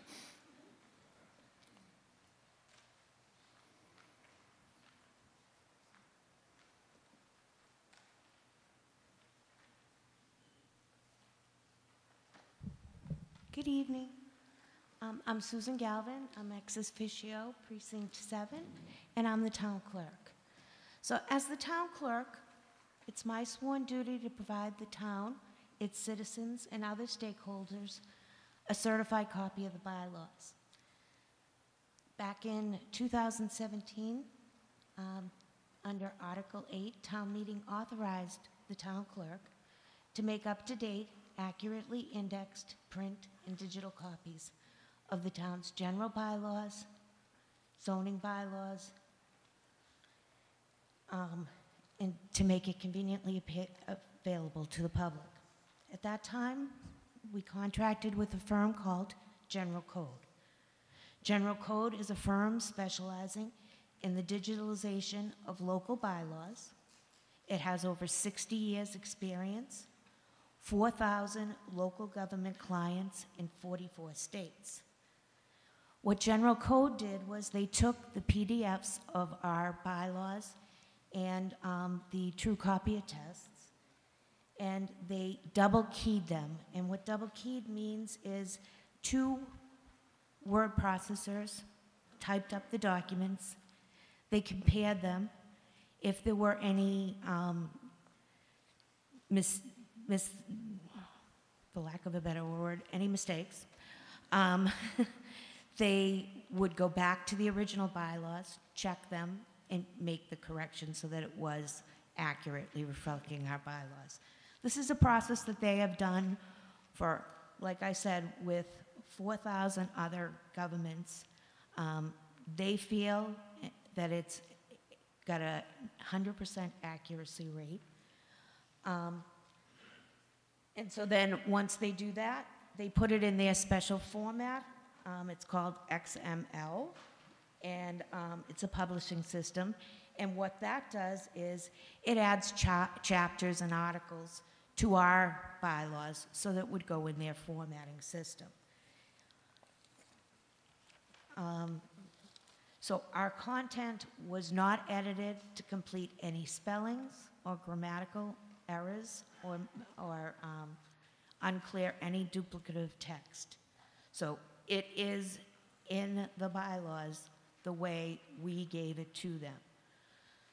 And so it's an automated process, so we really can't make any adjustments to content or style.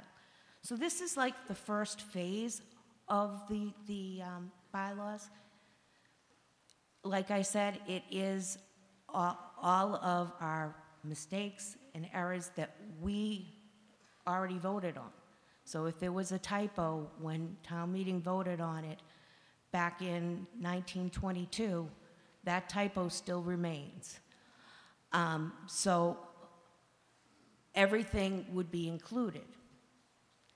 I'm asking town meeting to approve this and bring it forward so that we can have a starting process and have the planning board, our general bylaw review, the select board, review these bylaws and make changes as apropos. But at least we would have something that would be searchable for the public and it would bring us into the 21st century. Thank you.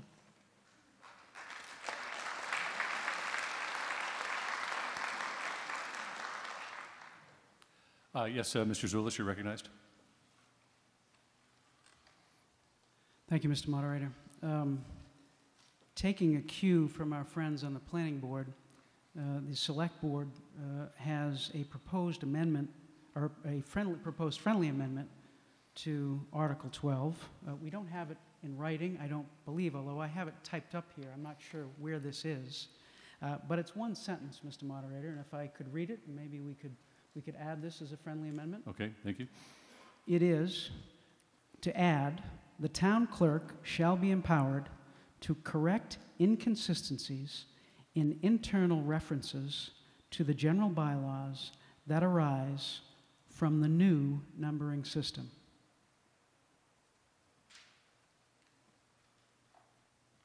Can you hand that text to the warrant committee clerk and she can actually enter it in? You're offering that as a friendly amendment? Yes, Mr. Moderator. Madam Clerk, do you accept that friendly amendment? Warrant committee, since this is your recommendation on the floor, what does the warrant committee think of this friendly amendment? Hopefully not 5 minutes, but yeah. So.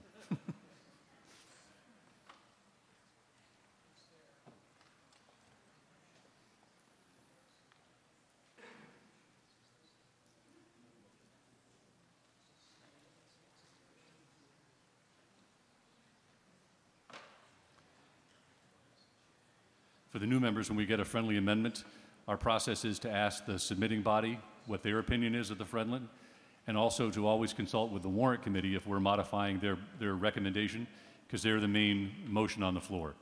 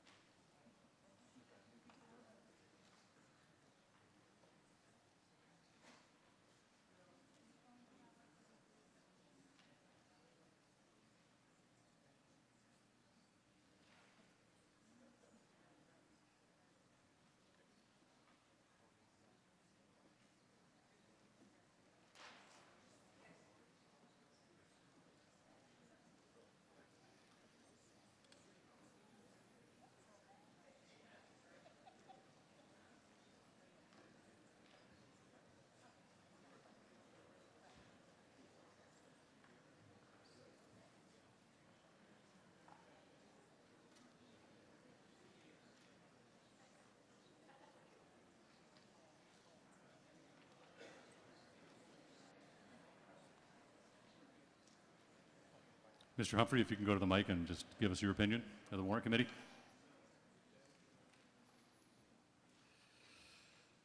Is the opinion of the warrant committee that the town vote in favor of the amendment to the article?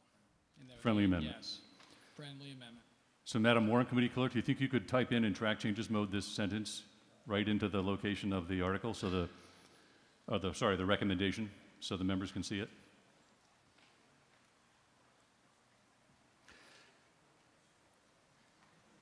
While that's coming up, if you have an interest in discussing this motion to amend and you want to make your way to the front.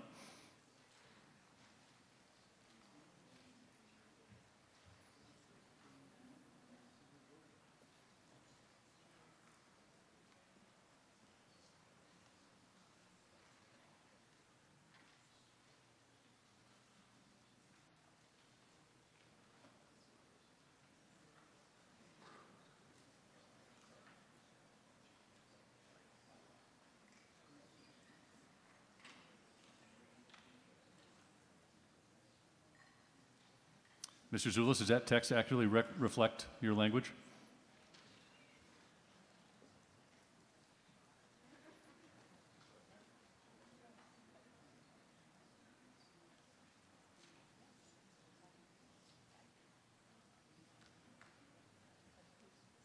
It does, Mr. Moderator. Thank you. And if I may, just Please. to add a couple of points to what the clerk mentioned. The Select Board supports this article because the Select Board thinks the town needs to do business. And right now, the town can't do business with its bylaws in the shape that they're in. The Select Board also believes that this is an access and transparency issue. The current bylaws are not online. They are only found in the clerk's office. So for those who can go to the clerk's office and find their way through all of these amendments to the bylaws and try to piece it all together, there is some level of access. But for someone who can't go there from 9 to 5 and someone who can't get there, there is an access, there is an equity issue. And so to put these bylaws online will allow the town to do business, will allow the residents and the people who want to do business in this town to have access to the bylaws. We don't have that now. The town needs to do business, and we support this article. Thank you, Mr. Moderator. I almost called you Your Honor. If I get the bowler hat, you can call me Your Honor. So. Does anyone else wish to speak to this motion to amend? Mr. Whiteside? I don't really understand it, but I mean, if the clerk is authorized to do this, when is this going to happen? After we vote? Perhaps Mr. Zulus and Madam Clerk? So, Mr. Whiteside, your question is, when would they make these correct these inconsistencies? Yes, that's my question. Yes, my interpretation is, but Mr. Zulus, that if we vote to amend this, then afterward, during this renumbering process, the clerk will be empowered to then correct the inconsistencies in the bylaws. That's correct. That's correct, Mr. Moderator. And this is a friendly amendment that I believe was accepted. Yes. Yeah. So, fair point. You're right, Mr. Zulus. We don't have to debate the motion to amend. You're right. We vote a bylaw, and then the clerk changes it, and without another vote, it becomes the bylaw? I've never heard of that procedure. Okay, very good. Does anyone wish to then speak to this amended recommendation? Sir, you're recognized. Yeah, Brian O'Halloran, Precinct 3. Curious, is there any oversight if we're giving the town clerk this power? Is there any oversight, review? Good question. Because this is typically something that's done by a committee, and now we're giving the power to the town clerk to make these changes. That's a lot of power. Is there any oversight? Okay, we'll get that answer for you. Mr. Zulus, do you have an answer on that process question? Thank you, Mr. Moderator. The view is, and I think town council may be able to speak to this, is these are non-substantive changes. This is not a substantive change to the bylaws. These would be just to correct any inconsistencies, if they exist, in numbering. And so there wouldn't be any substantive change. And I think then if needed, town council, I think, can speak to that as well. Town council, do you have anything to add to this?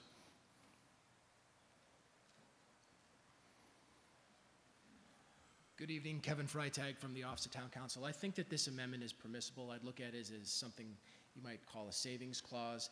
It would allow the clerk to correct any inconsistencies that might appear in the new work product from General Code, specifically, for instance, where General Code might have chapters and sections and subsections, and our bylaw has chapters but paragraphs and subparagraphs.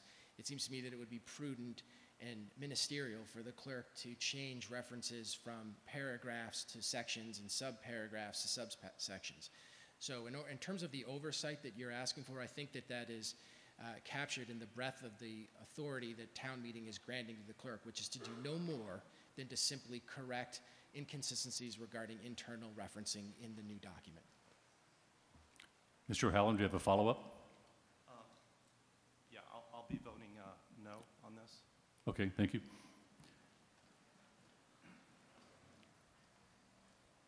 Yes, ma'am. Hi, I'm Denny Swenson, Precinct 5, town meeting member. I just had a question. How many changes? You have to face the mic there. How Thank you. many of these numbering changes are we talking about, and how significant is it throughout? I'm just thinking of how much work could fall on Sue Galvin as an individual. How much of a mess is this? I guess I was curious. I don't know if there's somebody from the committee who could speak to that. Ms. Galvin or the Bylaw Review Committee Chair, is there a answer to the amount of renumbering that's going on? Mr. Mullen, you're recognized. Peter Mullen, Town Meeting Member, Precinct 2, Chair of the Bylaw Review Committee. My understanding is that there are literally hundreds of references in the document that General Code has produced. My understanding is that General Code had a different ordering system going from chapter, article, down through subparagraph than currently exists in ours, so that every reference would have to be checked in this document, which I think is a 338-page document. Thank you. Mr. Whiteside, I know you contacted me in advance about a possible motion on this recommendation. I haven't seen you rise to that. Would you like to rise to that?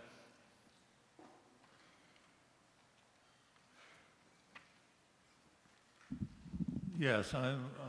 Could you just introduce yourself again, precinct?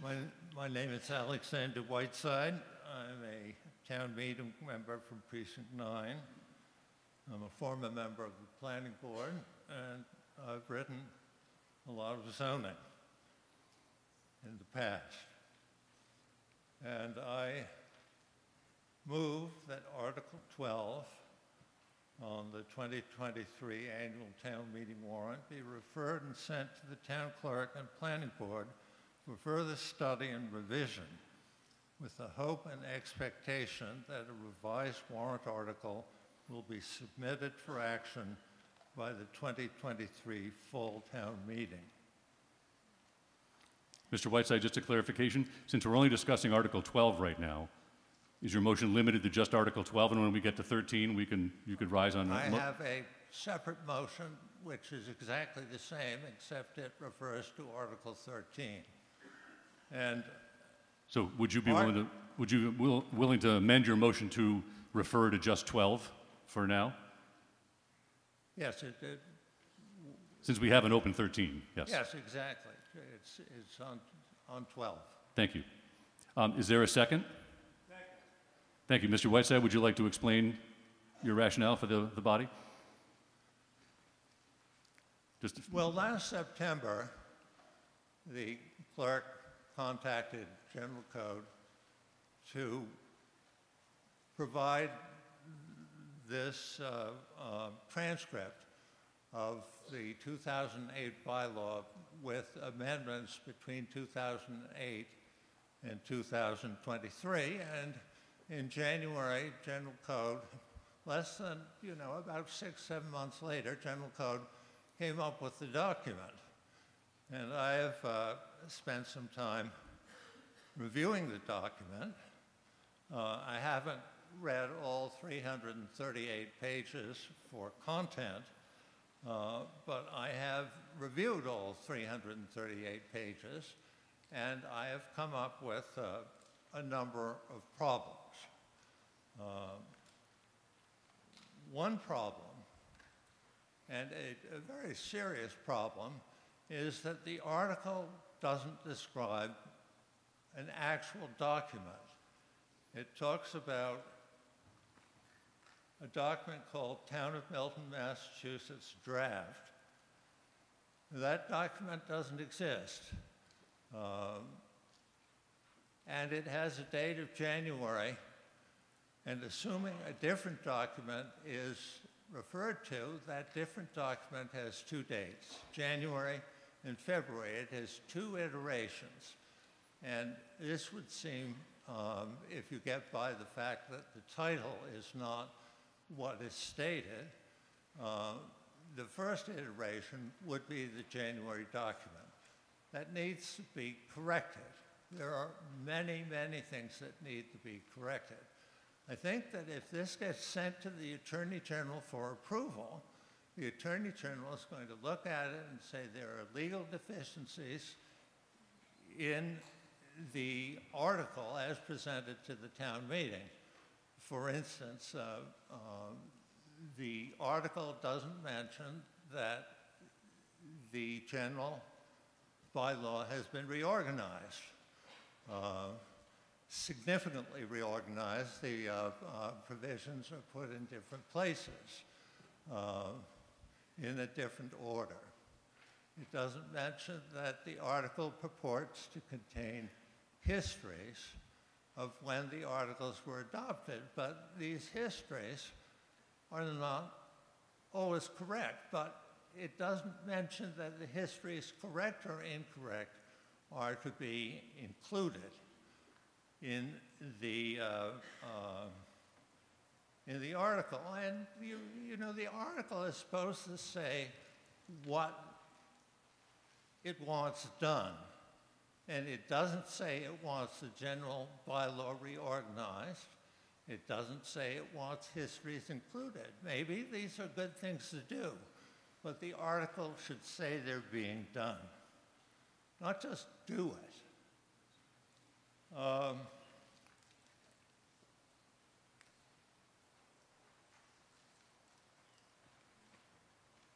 If you, a legal question, they've changed the titles of numerous bylaws, and they say they need to do it, but at the beginning of the article, it talks about, the title of 1.1 is Codification of Bylaws. You would think that that would refer to what's happening now, but apparently it refers to something that happened in 1902. That, it's not clear. But in 1.2, under continuation or repeal of bylaws, it says that so far as the provisions of these bylaws are the same in effect as those of previously existing bylaws, they shall be construed to be a continuation of such bylaws, but subject to said limitations and the provisions of the next section, all bylaws of the town, hereinbefore in force, are hereby repealed. And that would create havoc if this, what we're doing tonight, is going to repeal all the bylaws.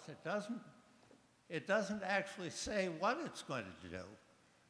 The legal, the bylaw just says look at the 338 pages and you can figure out what we're doing.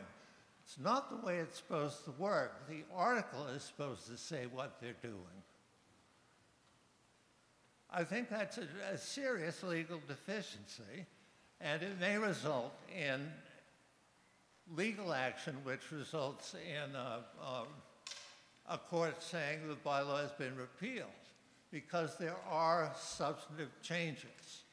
They can say that changing section to article and subsection to section makes no difference, but it does, because the text of the bylaw talks about matters contained in this section, matters contained in this subsection, matters contained in this paragraph. You can't just throw out those terms and say the meaning is still the same, because it's not. It's a change.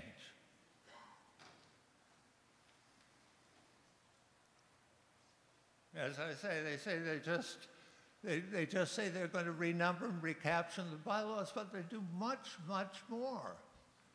And not that it can't be fixed. It can be fixed. A proper article with legal language saying exactly what the article does, and we're correcting the errors in the 338-page draft. We can have something that's worth passing by the summer.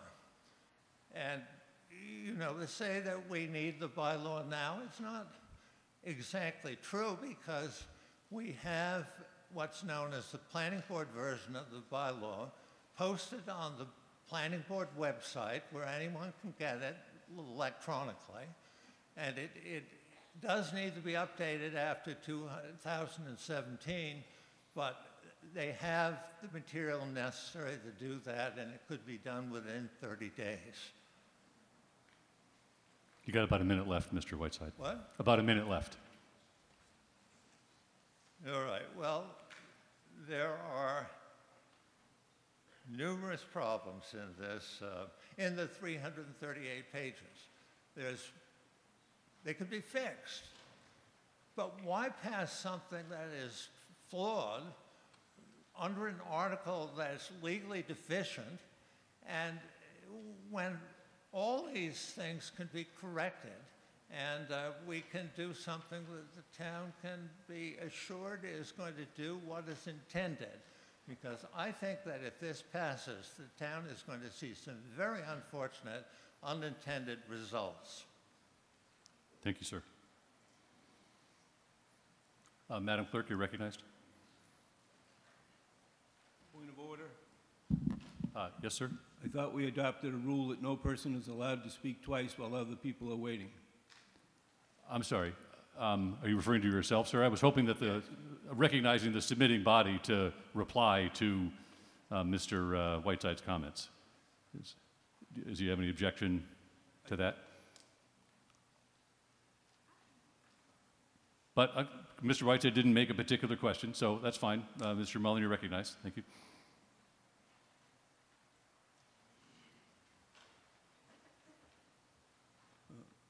Peter Mullen, Town Meeting Member, Precinct 2, and Chairman of the Bylaw Review Committee. I rise in support of Mr. Whiteside's motion to refer this matter back to the clerk with regard to Article 12 and to the clerk and the Planning Board with regard to Article 13. I think it's important to understand a little background here and what's going on.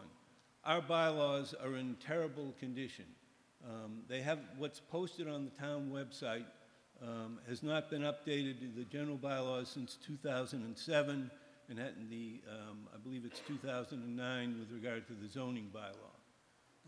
Everybody agrees that we need to update, digitize the bylaws. The question is whether this particular two proposals are the way to do that, or whether we ought to correct a whole bunch of problems before we try and adopt it. The Bylaw Review Committee was voted in 2015. We weren't established in 2016. In 2017, the clerk filed an article and was authorized to digitize and index the bylaws. She brought to the Bylaw Review Committee the company General Code. We had several presentations from General Code, and as a result of that, the town entered into a contract with General Code to start the process. We were in that process. We got the zoning bylaw back from General Code in February of 2019. The committee went through the bylaw 3 times and made minor revisions. We were working with the town planner to get that finalized. And in September of 2022, all of a sudden the clerk decided that this process was too slow, and that she and the building commissioner filed a request to the planning board to essentially junk what we had been doing and go forward with a new project.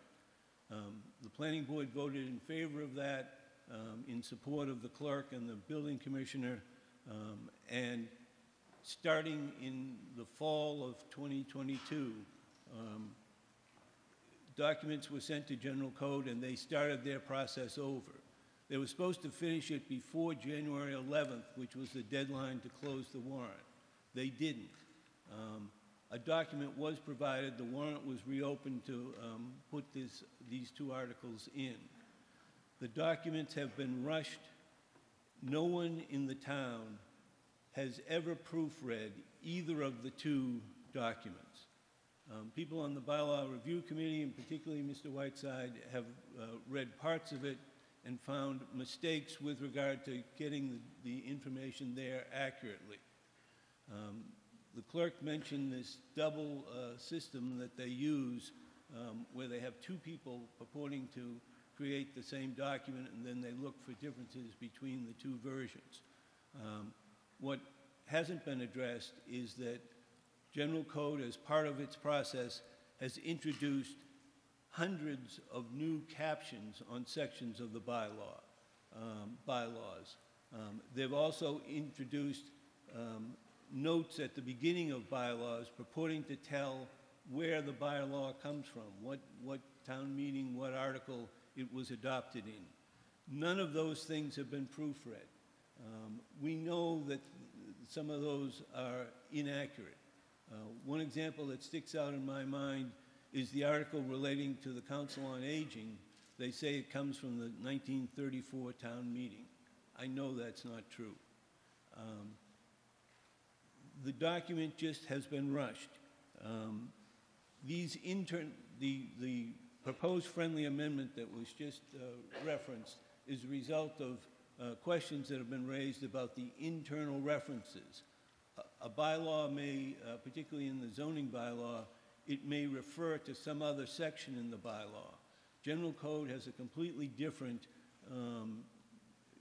numbering system than our current bylaws. What they call an article, one calls it a chapter, someone else will call it an article. It goes through 5 levels, I think, or 6 levels of subparts to bylaws.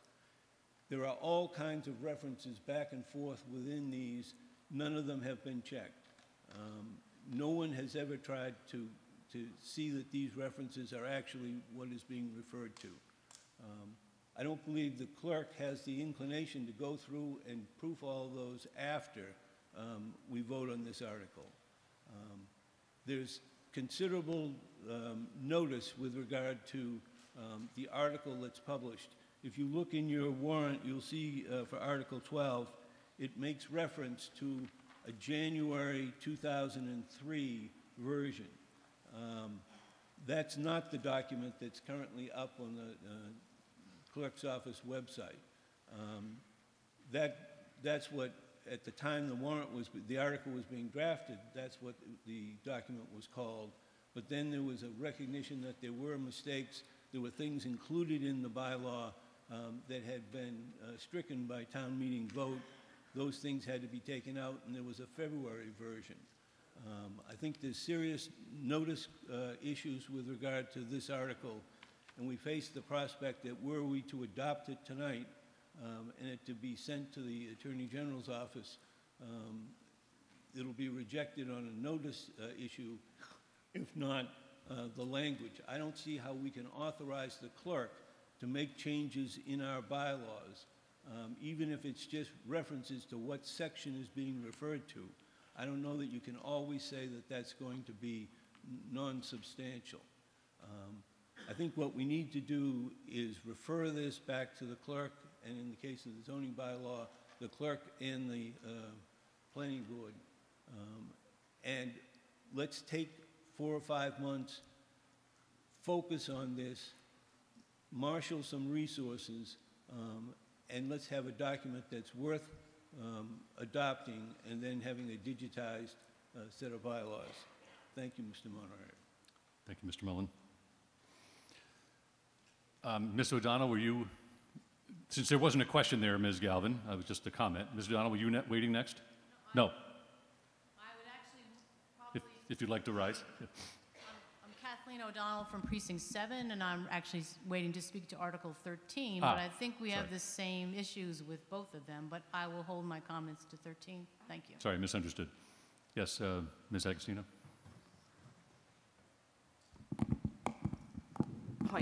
Diane DiTullio Agostino, Precinct 9. I have a point of order question. The town clerk accepted the friendly motion, correct? Yes, and the warrant, with the support of the warrant committee. Right, correct. And then we heard from town meeting member Alex Whiteside, and I can't remember, did he actually make a motion to refer back?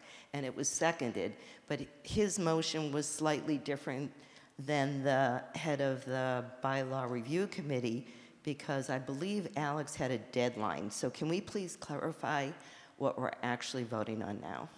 Very good. Mr. Whiteside, since you made this motion, would you clarify for the body the exact motion to refer language for the member? Can you get to the microphone? Well, okay.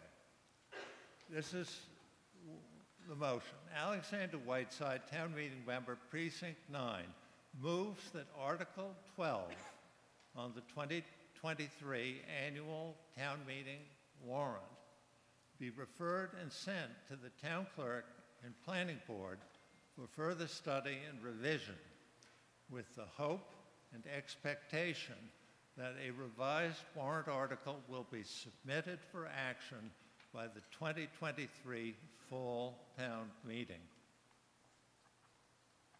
Thank you. Diane DiTullio Agostino, Precinct 9.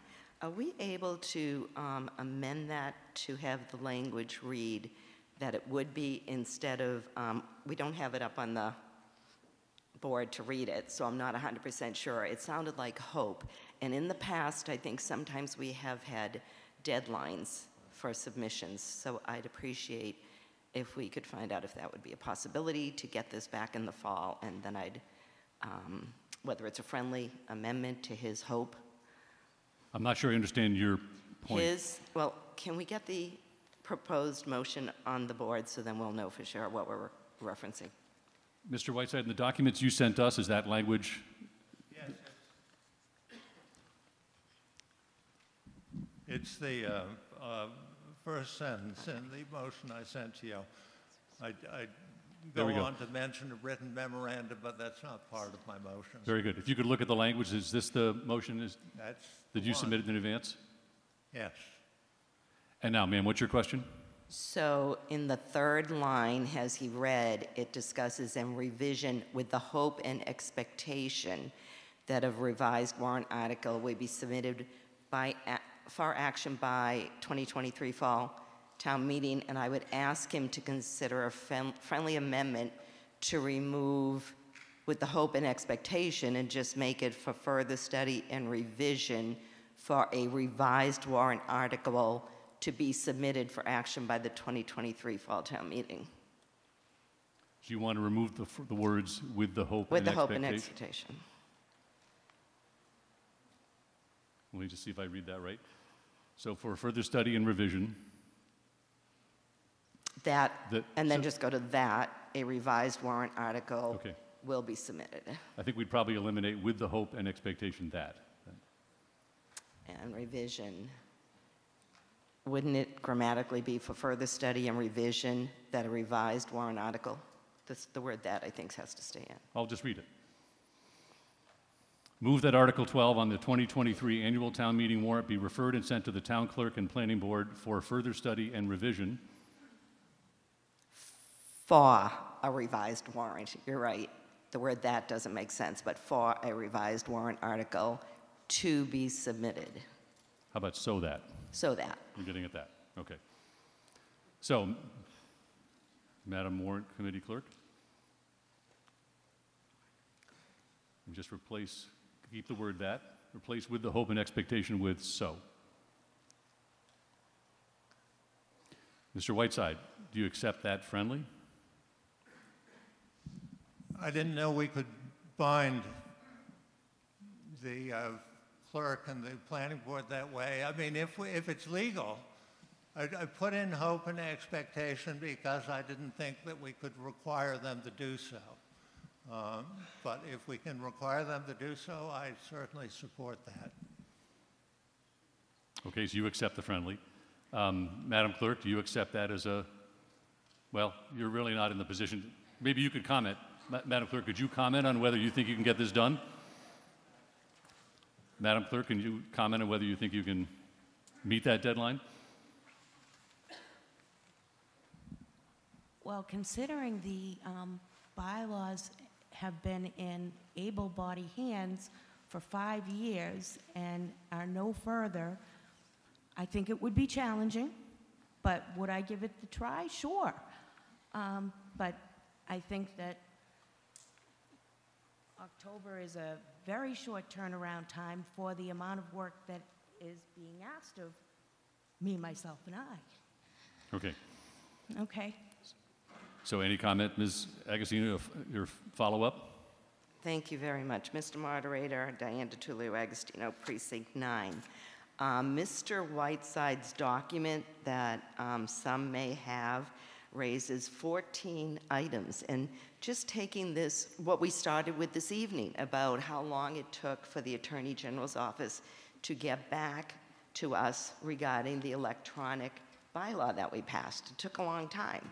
So if we have this document with 14 items on it, and by the way, I want to commend the town clerk, I want to commend everyone who has worked to try to get the bylaws fixed, shall we say, because you can easily pick up the bylaws and see a lot of errors in them.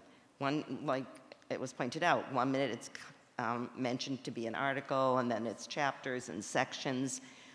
It's very easy for anyone who's not even a lawyer to see that there's a lot of errors.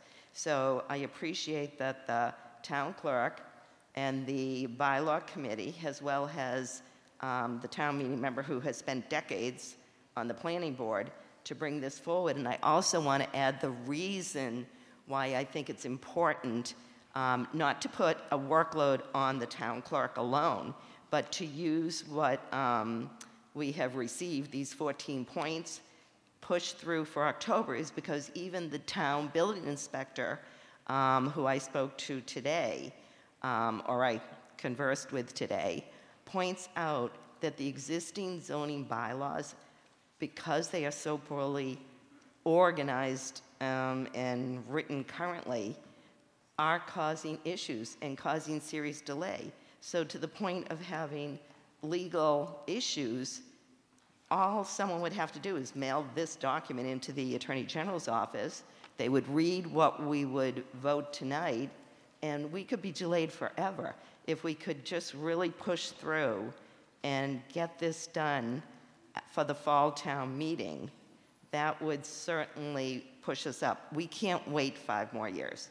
The building inspector was adamant that we have to have good zoning bylaws, which are a part of the bylaws, in order for his department, well, he's also retiring this week, or leaving us this week, but in order for inspectional services to properly address the business they have to address. So, and I do recommend new town meeting members. I believe there's a copy of the bylaws at the town library. there, and then it was just pointed out there on the planning board website. So you can take a look at this and read through bylaws that might be of interest to you. Just pick up a few. But that's why I'd like to see this pushed to really, and like I say, I commend the town clerk. You know, the Board of Selectmen can do whatever they can to help, and the bylaw review committee, having the chair. Did they take a vote, Mr. Moderator? Did the bylaw review committee, was that the opinion of the chair, or is the bylaw review committee here this evening to actually take a vote that they also would like to see it deferred? Referred. I will pause. So that's your, any other questions? I'd like to know if it was the bylaw committee. And then in addition to that, everyone who would be involved in supporting the clerk. Because as I said, this is a really big endeavor, but it's critical to get it done now.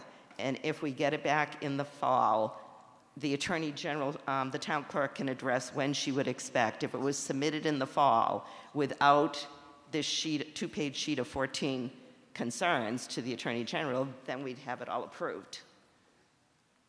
Okay, so where we are at the moment, we're still, by the way, just talking about a friendly amendment to, in effect, fix the date. So, Madam Clerk, I forgot, have you told us you accept that friendly? Well, let me just ask a question. If I accept this friendly, is it saying I think this is the right way to go? Because I don't. Then I think you are rejecting the friendly amendment. Okay. Okay.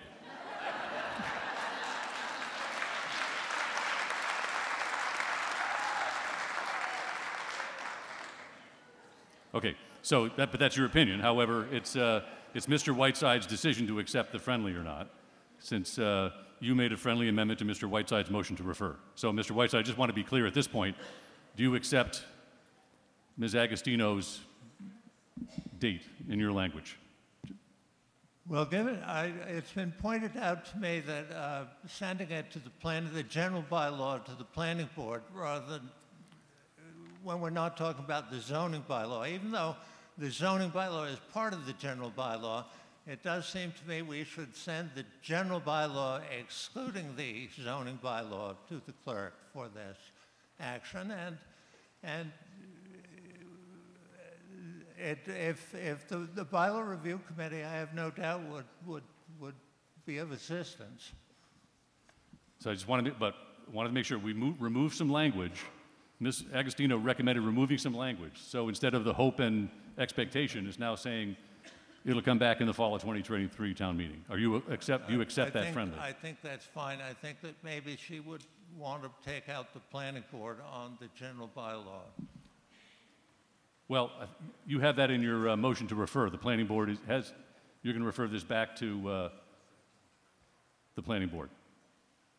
You already included that. I did. Okay, so that's covered. Okay. All right, so you've accepted the friendly amendment. Yeah, we'll get to that. So, Mr. Mullen, now the bylaw committee, have you an answer on this motion to refer? Peter Mullen, Precinct 2, Chair of the Bylaw Review Committee. The Bylaw Review Committee has not taken a vote with regard to this motion to refer back. We have discussed the draft that was obtained from the clerk's office of the recent work by General Code. We feel like, as a committee, we were all of the view that there were numerous errors and that more work needed to be done, but we never put it to a vote. Okay, so now we have the answer that was just, by the way, he was answering the opinion of himself on the motion to refer, not so much the date certain, but it sounds like they didn't take a vote on either one of those. Warrant committee, do you have an opinion just on this friendly, on the date certain? Since we looked to you for guidance, since you studied these issues? It's ultimately Mr. Whiteside's decision because it's motion to refer, but I'm curious what the warrant committee thinks.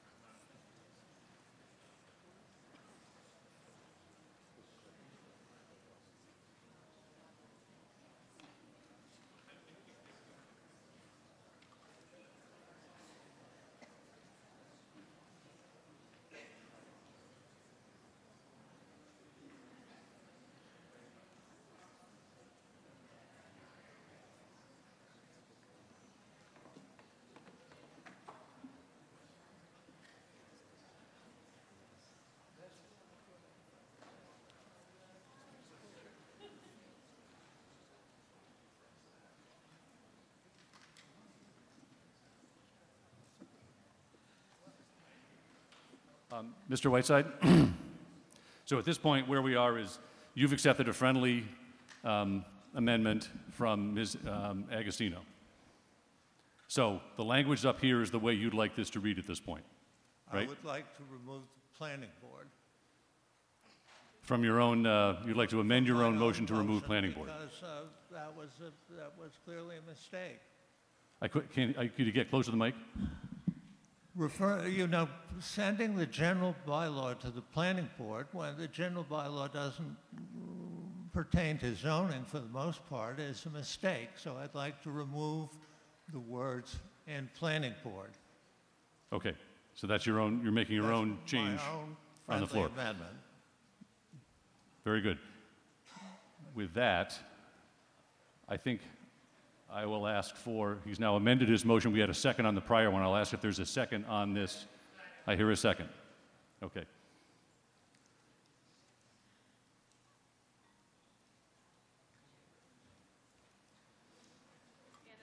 So at this point, do we have a clear motion to refer in front of the body so everyone understands what's happening here? Yes? Thank you, ma'am. So, Warrant Committee Clerk? He's got it, okay.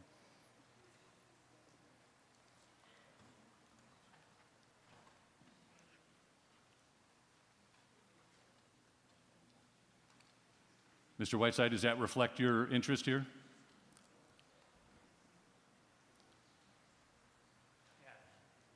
Okay, thank you. Ms. Agostino, you've had a couple bites. We've had some other people who are waiting. If we could... It was a friendly, I thought a friendly motion might. Yeah, but other people who have been waiting in advance, if fine, we could. So, fine.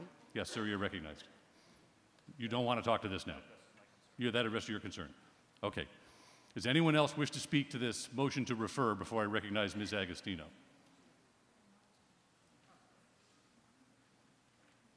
Because I think at this point where we are is we have this on the floor, friendly amendment accepted, slightly modified, now been seconded.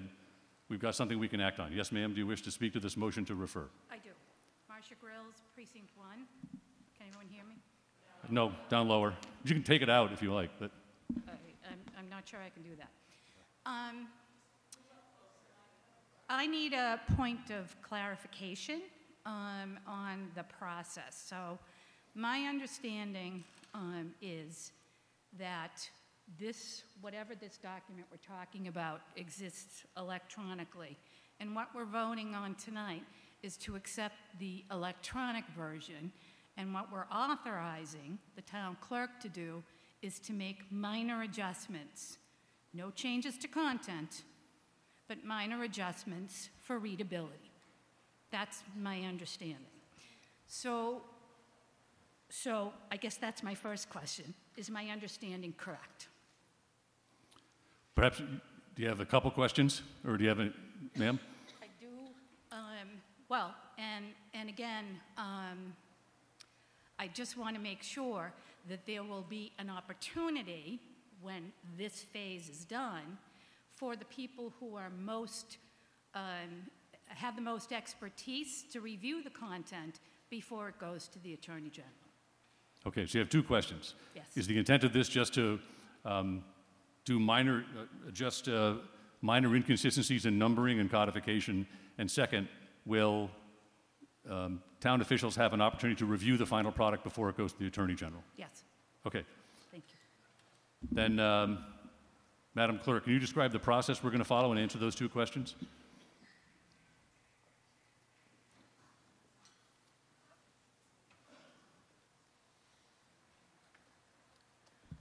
So the process is that I gave general code all of our general bylaws. And anything that was included, including the years that they were accepted, was part of that. General code took that information and put it into a uniformed book or digitized system that does change some of the names and stuff. It doesn't change the context, it just changes if it says personnel, ours might say personnel board, and it just says personnel rules or personnel guides.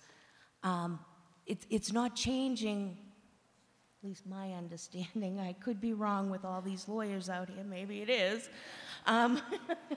But it's not changing the meaning of the information. So I'm strictly right now talking about the general bylaws. I'm not talking about the zoning bylaws. So I gave everything to General Code. General Code has entered it into this document. And in terms of adding that extra phase, it is to ensure that the numbers are correct and that it reflects correctly. So Ms. Grilla, I'm going to just ask you, oh, there you are. So your question was, if I'm correct, is the document created? Yes, General Code has created it, and it is in a digitized form. Nobody has access to that. I do. Town council does. Select board do. But nobody who might need it has access to that right now. So what I am asking is that we accept the digitized forms. And it is based on what I gave to General Code. Nothing has been changed. They've capitalized the letter T for town. But other than that, any areas that were wrong or anything like that, and let's not forget that these bylaws, 1 million hands have touched these before me. So this was long before word processing. This was typed and handwritten. And so what we have is there are errors. There are punctuations that are missing. And whether that is something that isn't going to be changed, well, by authorizing, I would go through. Like something like that, that's important. It would come to town meeting. But if they're saying it's a number and our numbering is different, that's where the town clerk would make the changes. Not something of importance that would change the context of our bylaws. And Ms. Galvin, who will review the final work product? Which town officials will review it before it's submitted to the Attorney General? Well, this is the final work product. So what is on the website as what General Code provided is the final product. If you could stay in front of the mic. Oh, I'm sorry. So you're saying it's No, done? I'm sorry. So the final product is in a Word document on the website for both the zoning and the bylaws. So if you accept it tonight, you're saying that, okay, these printed copies are acceptable. We can now put the digitized copies out there, and as we're going along, we will check them and make sure that everything is correct. Right now, the way the documents are, it would be very, very hard, and there's more, let me put it this way, I think there's more chances of errors if we do it with me and a member of my staff going through and going back in the books. I think there's more of a chance of something being missed than doing it this way and moving forward. This is step one. We're going to review it and make sure everything is in there that was the original intent. Right now, it's very difficult to understand what the original intent of the bylaws were. So, ma'am, just so I'm answering the member's question, you said the work has been done. So the things that are here, assigning chapter numbers, renumbering sections, inserting chapter, article, section titles, that is all done in the digital version. Yep. And you're saying That you their are... vote tonight would either say yes or no, and then if it comes back to me,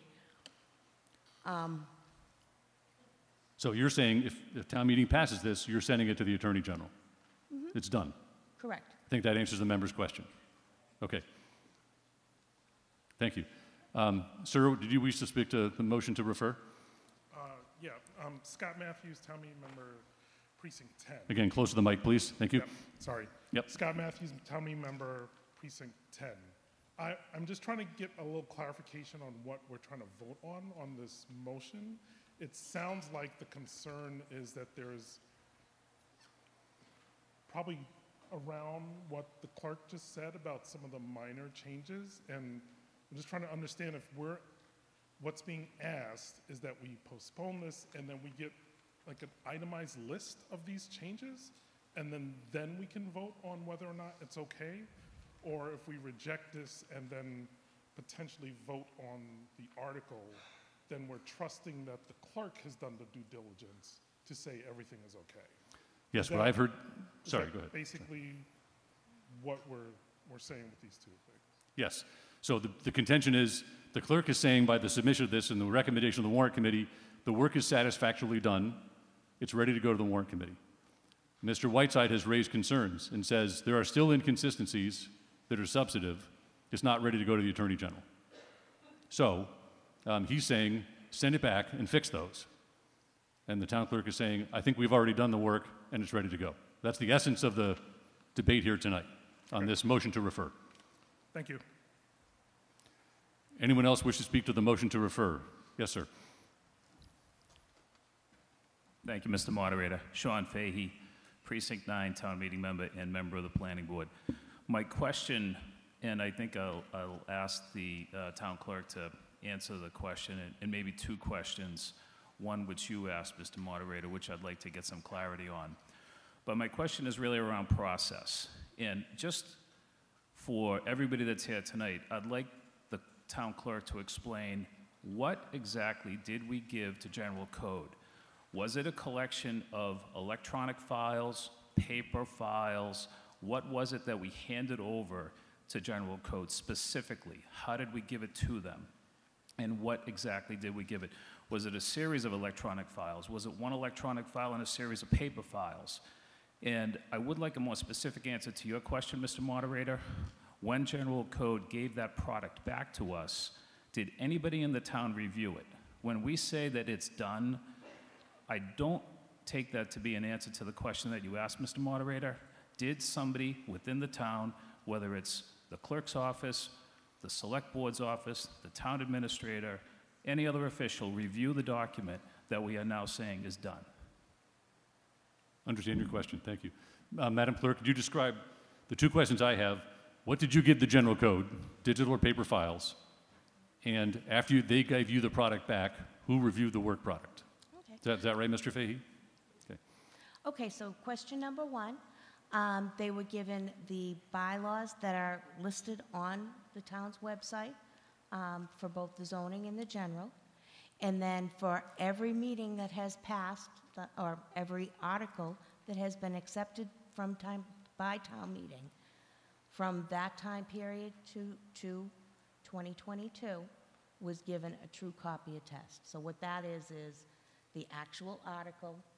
It lists the article number, the date that town meeting approved it, what the request was, and then what town meeting actually voted. So that's what they received in an electronic version. Did that answer question number one completely? Yes, Mr. Fahey. Yeah. So everything that they were given was an electronic version. Correct. So it was the 2000, was it 9? With 2007. So 7 for the general bylaws. And Correct. I won't even mention 13. So that was electronic. Yep. And they had an electronic version of every article that was passed. Correct. So in terms I of scanned it and then sent it to them. Understood. So in terms of our body understanding the specificity of what they received, it was an electronic version. So it should be exactly if they take an electronic version. They did not have to transcribe enter. it. Thank you. Yeah, they didn't have to transcribe anything. What did they? So with their process, they do a two-key entry system. So they have two people who are typing the information separately, and then they compare those documents. So it is key entered by general code, so yes. Okay, to the second question then, when you got the product back, who reviewed it? Was Mr. Fahey second? So I reviewed it insofar as all the true copy attests that were given to them to ensure that each true copy attest was added to the document. Did anyone else review it, Madam Clerk? There's been spot checks by the planning department.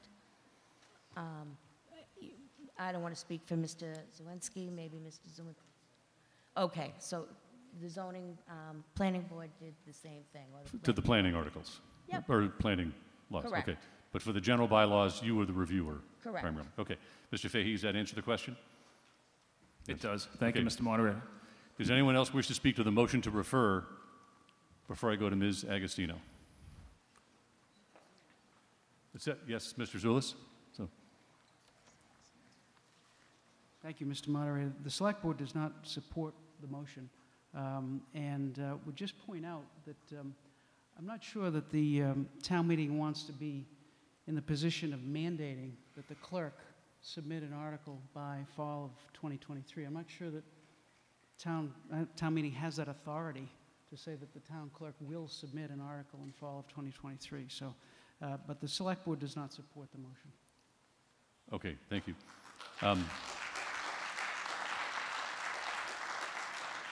Ms. Agostino, no one else wishes to speak before you, so you're, oh, sorry, I'm sorry. I couldn't, Ms. Mahalchik, Can we clarify one point of order? A point of order does have to be addressed. if it's a real point of order on process. Yeah, it's a real point of order. I asked a question regarding the bylaws committee. An answer was given, so then when you get an answer to a question, you're generally allowed to then stand up and discuss the answer, which will then address my friendly amendment request that I discussed with you up here. I'll gladly step aside and but I will point out, these are the bylaws. This is what everything's supposed to be based on. So this is a very important discussion. Okay. Mr. Mahalchik, sorry, I couldn't tell you in the third row whether you were waiting or not. If you could try to get in the front row, that'd be helpful. Yes, sir, you're recognized. I've been waiting. I just can't see you. If you're in the back, I can't tell which row you're in. Mike Mahalchik, Precinct 7, town meeting member. I thought this was going to be such a simple thing. I'm looking at it like, yes, I could tell. When I was on the warrant committee, I could tell that these bylaws, and particularly the zoning bylaws, were kind of screwed up. It was something about a pre-existing non-conforming building that burns and you could never rebuild it again, according to the zoning bylaw, if you flow charted the whole thing through. My question is, does general code, I guess it's for the clerk. You're on the hot seat tonight, Susan. Does general code give any warranties to the work? This didn't look to me like there would be any substantial change to the bylaws. It's only talking about renumbering things, just to get started on fixing the problems that are in the bylaws. What kind of guarantees do they give you that their work is going to be, this is just a numbering? And please go to a microphone. You can have mine. If there's anything mistake that's on their part, that it will be corrected. So, You have a follow-up, sir? Mr. Whiteside brings up, like, there could be big legal problems. What about that? What did they say they'd do in case that happened? Can you get closer to the mic, sir? What about if there's some big problems, like Alexander Whiteside has raised a possibility of? What's general code going to do for us then? So I guess I'm not sure if what Mr. Whiteside is saying are problems with our own bylaws of what I provided, or whether they are by problems that were made from general code. So I'm not exactly sure what that is, and I think I'm going to have to defer to town council. So the question is, if a issue is discovered later, after let's say we pass, this is discovered, and there's some problem, do you have recourse with general code, I think is Mr. Mahalchik's question. Can you go back and make them fix it?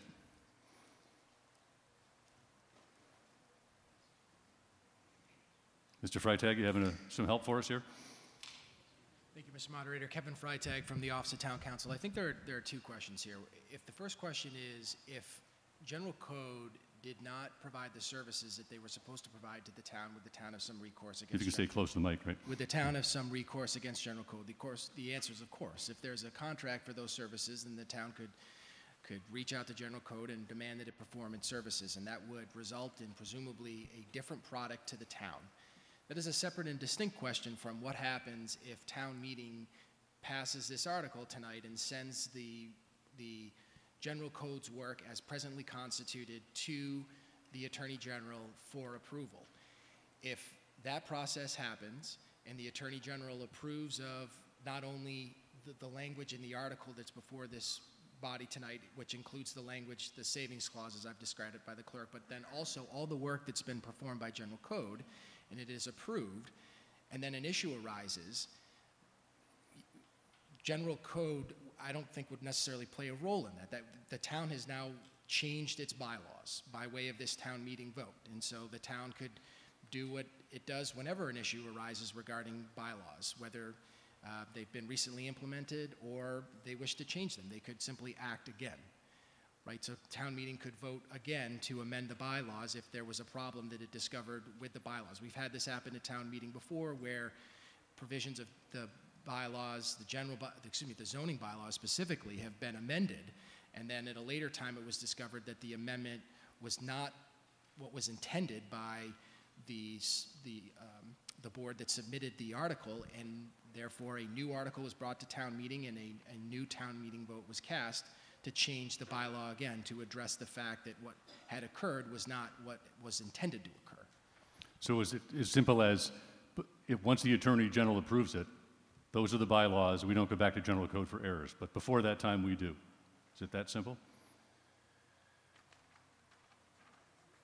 Yes, you could still ask general code for input, but at that point, if you wanted to change the bylaws in a manner that was not simply ministerial, which is what I've suggested, then the town would have to act. That would not be on general code. The town would have to come back and act at town meeting to amend the zoning or general bylaws again. Okay. Mr. Mahalchik, did that answer your question? Yes, and I want to vote yes on this to start the process of fixing these bylaws, which are a mess. Okay. Now, did I miss anyone else before Ms. Agostino? Anyone down front? Yes, sir? Mr. Kelly? On the motion to refer, right? Yeah. Is there any way that we can put this on the web as a convenience to the members of the community, but not send it to the Attorney General and not be the original, and have it, if there's any conflict or question, that the people are referred to the original documents.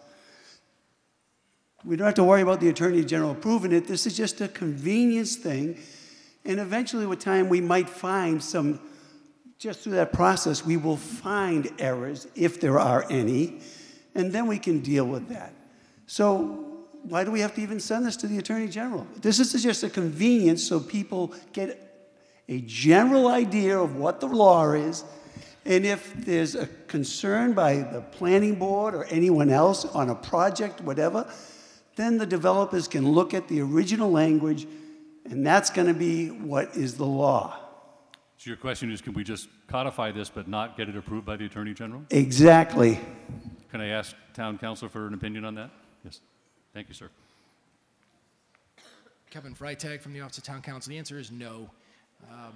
General code has done this many times for communities in Massachusetts, and every time they submit these types of articles to the Attorney General's office for approval. In fact, the article that is before the board tonight is in part supplied by general code, right, for the bylaw and for the general bylaws. The Attorney General's office requires that these sort of reworkings of the bylaws and general bylaws, even if it's just to put them into a different format to be uploaded into their version, if you will, general code's version, that can only be accomplished by a vote of town meeting.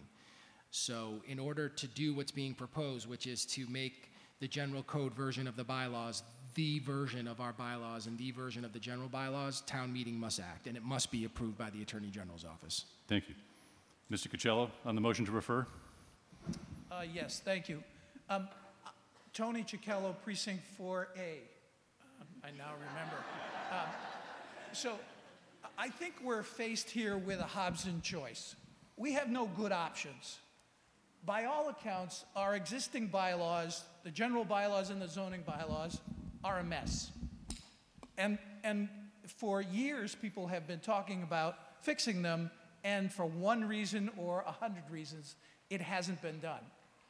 Steps have now been taken, and General Code has come up with a version of the bylaws that, from what I'm hearing, are a mess. Maybe they're not a mess, but they're riddled with errors. Maybe they're minor errors. There could be substantive, because it doesn't seem like anybody's read them. And it certainly doesn't seem like anybody's read them in enough detail to try to ensure that they've adequately dovetailed all of the various portions of these bylaws. So we don't have a good option here. I think our options are, number one, refer it back to committee. I don't think we need any language up there if this is how you're going to go, other than referred back to the town clerk for further study.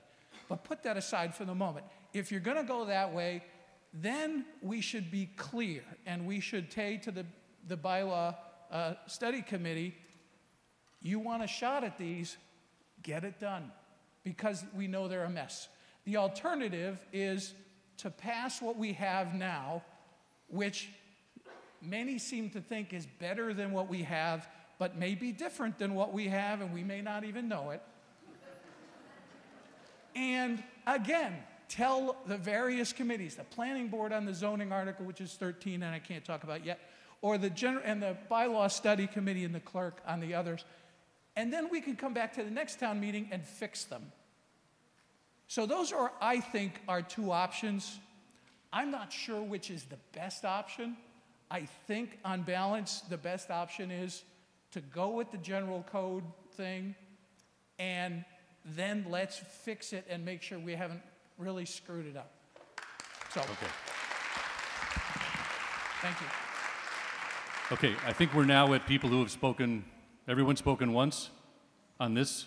So I think, Ms. Agostino, you were first. Well, you were first, you were waiting in line to speak first.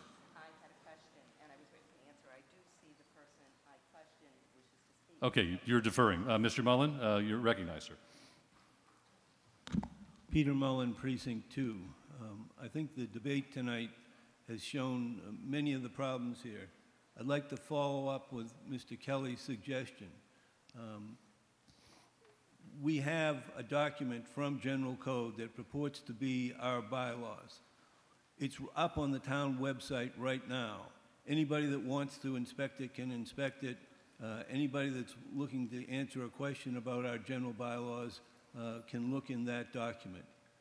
For many years, the planning board has had an unofficial version of the zoning bylaw on the planning board website, and people have used that to find answers to questions about the zoning laws of the town. It's not official, but we can put it up as an unofficial document to the extent that people want to have something to look at now, would have something to look at now. We don't need the Attorney General's approval. We don't need town meeting vote. The town can just do that. Either the clerk can put it up or the select board can put it up. In the meantime, if you refer this back to the clerk's office, I think we're going to need to convene people from across departments within the town. We need people from the planning department. We need people from the clerk's office. We need some support from the town administrator's office, and we'll get these reviewed, and we'll come back with something that we can officially adopt. But if the desire is to have something up that's useful right now, then I think that's the way to go. Thank you, Mr. Moderator. Okay, thank you. Yes, ma'am. Diane DiTullio, Agostino, Precinct 9. I'm going to ask you a point of order before I continue with where I started, which was I came down to make a friendly motion. There was discussion on the friendly motion, and then an additional question was asked, which I was not allowed to respond to in a timely manner.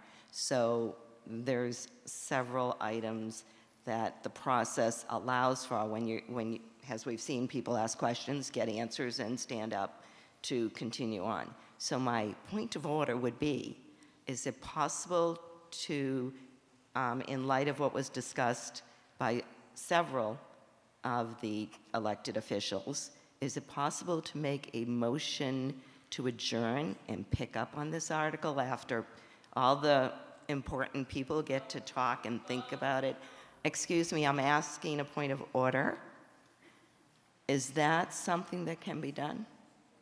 To allow town officials, because what I'm standing here with is the actual proof. People are saying, well, there's nothing important, but Alex Whiteside as an attorney and someone who's done a lot of work, these are point for point why he believes the article has written, if we vote it and it goes to Attorney General and then it takes another year to get approved, it may be denied. So that's a point of order as far as I make a motion to adjourn and pick this up tomorrow night, and giving all town officials the information to review so that the audience that hasn't seen a lot of the details, I mean, the word charter is in this codified, I can't even say the right words, codified item. And I have picked that up many times when I've looked at the bylaws. The word charter shouldn't be in the bylaws. It has nothing to do with the bylaws. They're typos, and yet it's still in there. Yeah, according to my notes and my understanding is when we're in the midst of a debate, we can't accept a motion to adjourn. Okay, so then Diane DeTulli-Ragostino, Precinct 9, addressing the response from the chair of the bylaw committee, which is when I wanted to stand and ask for another friendly amendment prior to pointing out some of the actual details of the errors in this document, would be that it be sent to the town clerk and the bylaw review committee. I'm asking if that would be an acceptable, friendly motion. Mr. Whiteside, since you have the motion on the floor, do you accept to the town clerk and the bylaw review committee? I think so, yeah. Yes. Okay. Now I'd like to read, and I'm amazed at these 4 pages. The concern really is in the language before us in Article 12. The first 2 paragraphs discuss that they're talking about referencing in the article, all has set forth in the document on file in the office of the town clerk entitled, quote, draft of the town of Milton, Massachusetts, dated January 2023, prepared by General Code LLC. Well, it's pointed out that there's no document entitled draft of the town of Milton, Massachusetts, dated January 23, prepared by General Code LLC on file with the clerk.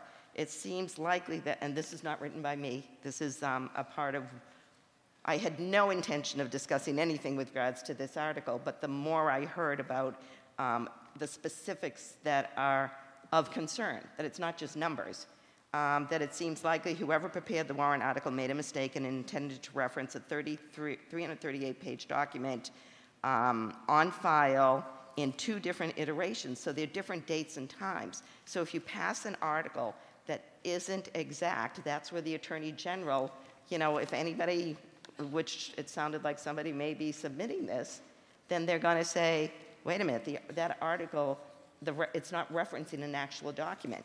But let's go to a simpler, easier item, which is pointed out in Mr. Whiteside's document handout. The proposed recodification of the general bylaws at pages 7 to 11 contains a, quote, chapter C, unquote, entitled Charter. And I've seen this throughout the bylaws, the word charter will show up as part of the general bylaws. The charter is not part of our general bylaws and should not be presented as if it were. It's not a bylaw. It is an act with a number of amendments enacted by the legislature in 1927 and therefore authorizing a representative town meeting in Milton.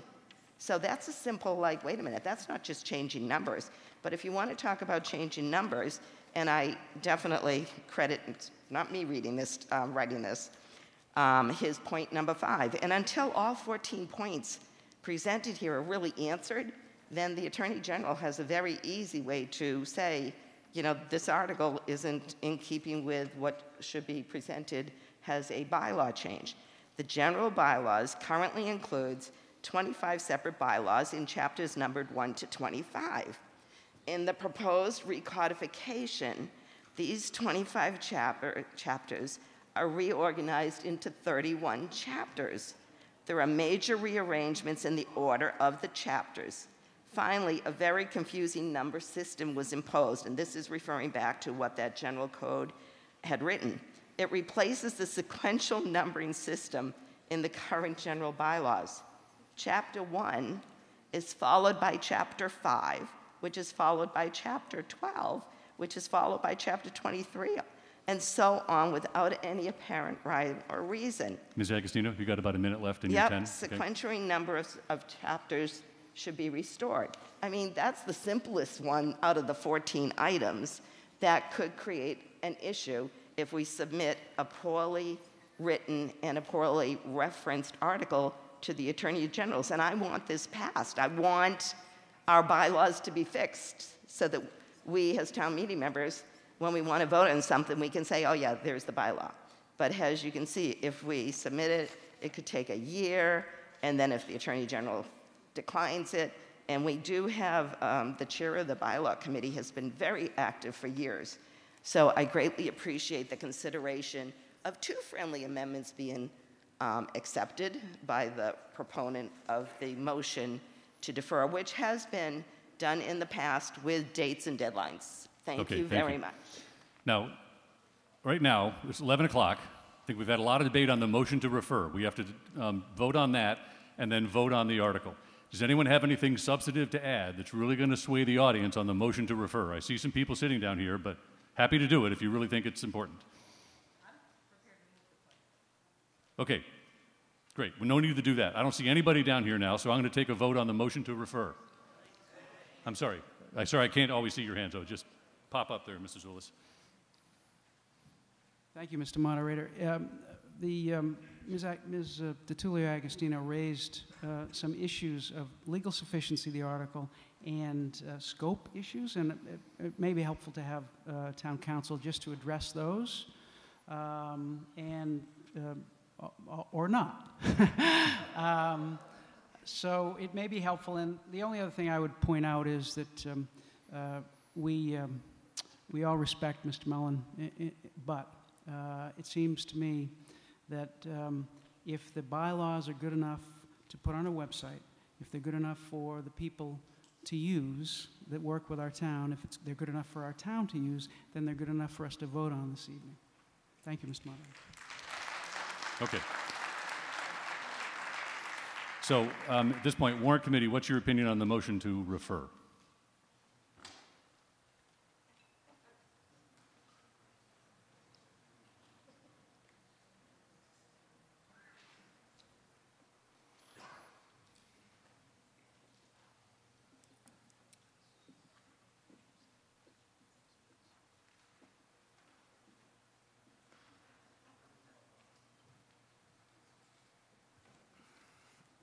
Thank you, Mr. Moderator. On behalf of the Warrant Committee, we took a series of votes on the friendly amendments as they were. We took a series of votes on the friendly amendments as they were presented. With regard to the friendly amendment with regards to the date certain, the Warrant Committee's recommendation was not in favor of the language with regards to the date certain. But with regards to the language with regard to referring to the bylaw review committee, if the matter was referred, it would be to support sending it back to the bylaw review committee.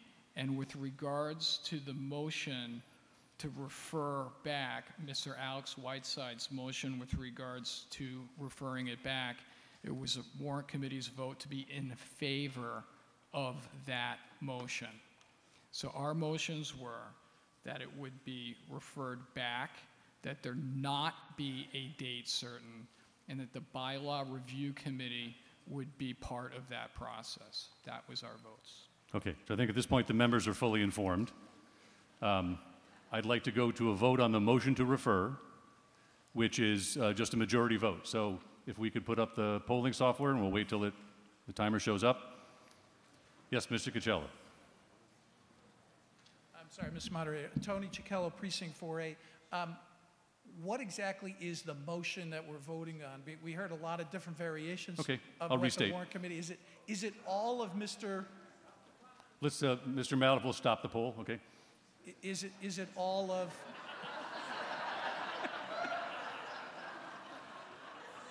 We call that foreshadowing in the business, yeah. So. I feel very upstaged. Is the motion with all of Mr. Whiteside's language, or is the motion just to refer it back to either the town clerk or the planning board? I'm a little confused as to precisely what we're voting. It was his whole language as read into the record and displayed on the screen. That was the motion made and seconded with the adjustment of removing the hope and expectation, left at a date certain. It's going to refer it back to the town clerk and the bylaw review committee. That's what we're voting on. Okay, everyone understand what we're voting on? Good. Now we'll open the poll.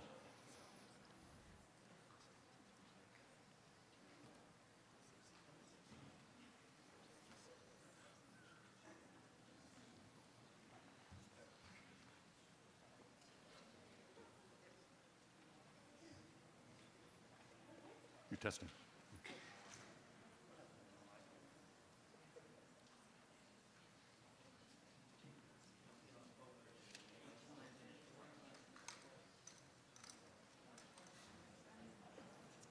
And can we put up the numbers? But I can see that the motion to refer fails.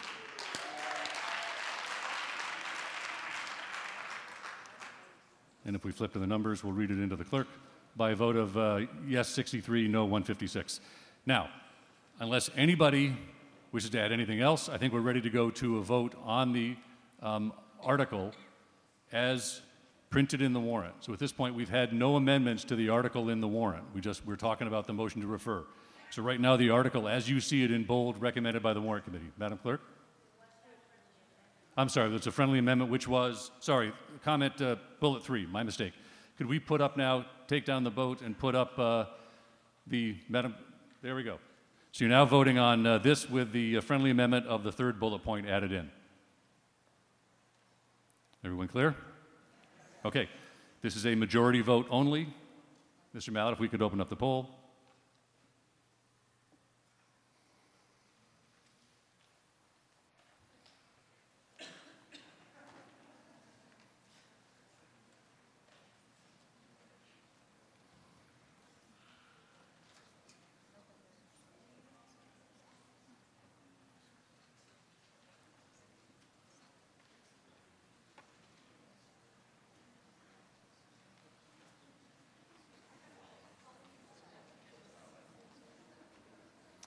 And the recommendation is adopted by majority vote.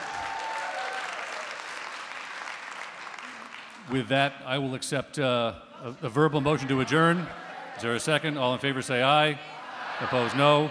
We'll see you tomorrow night at 7:30. Thank you for your patience.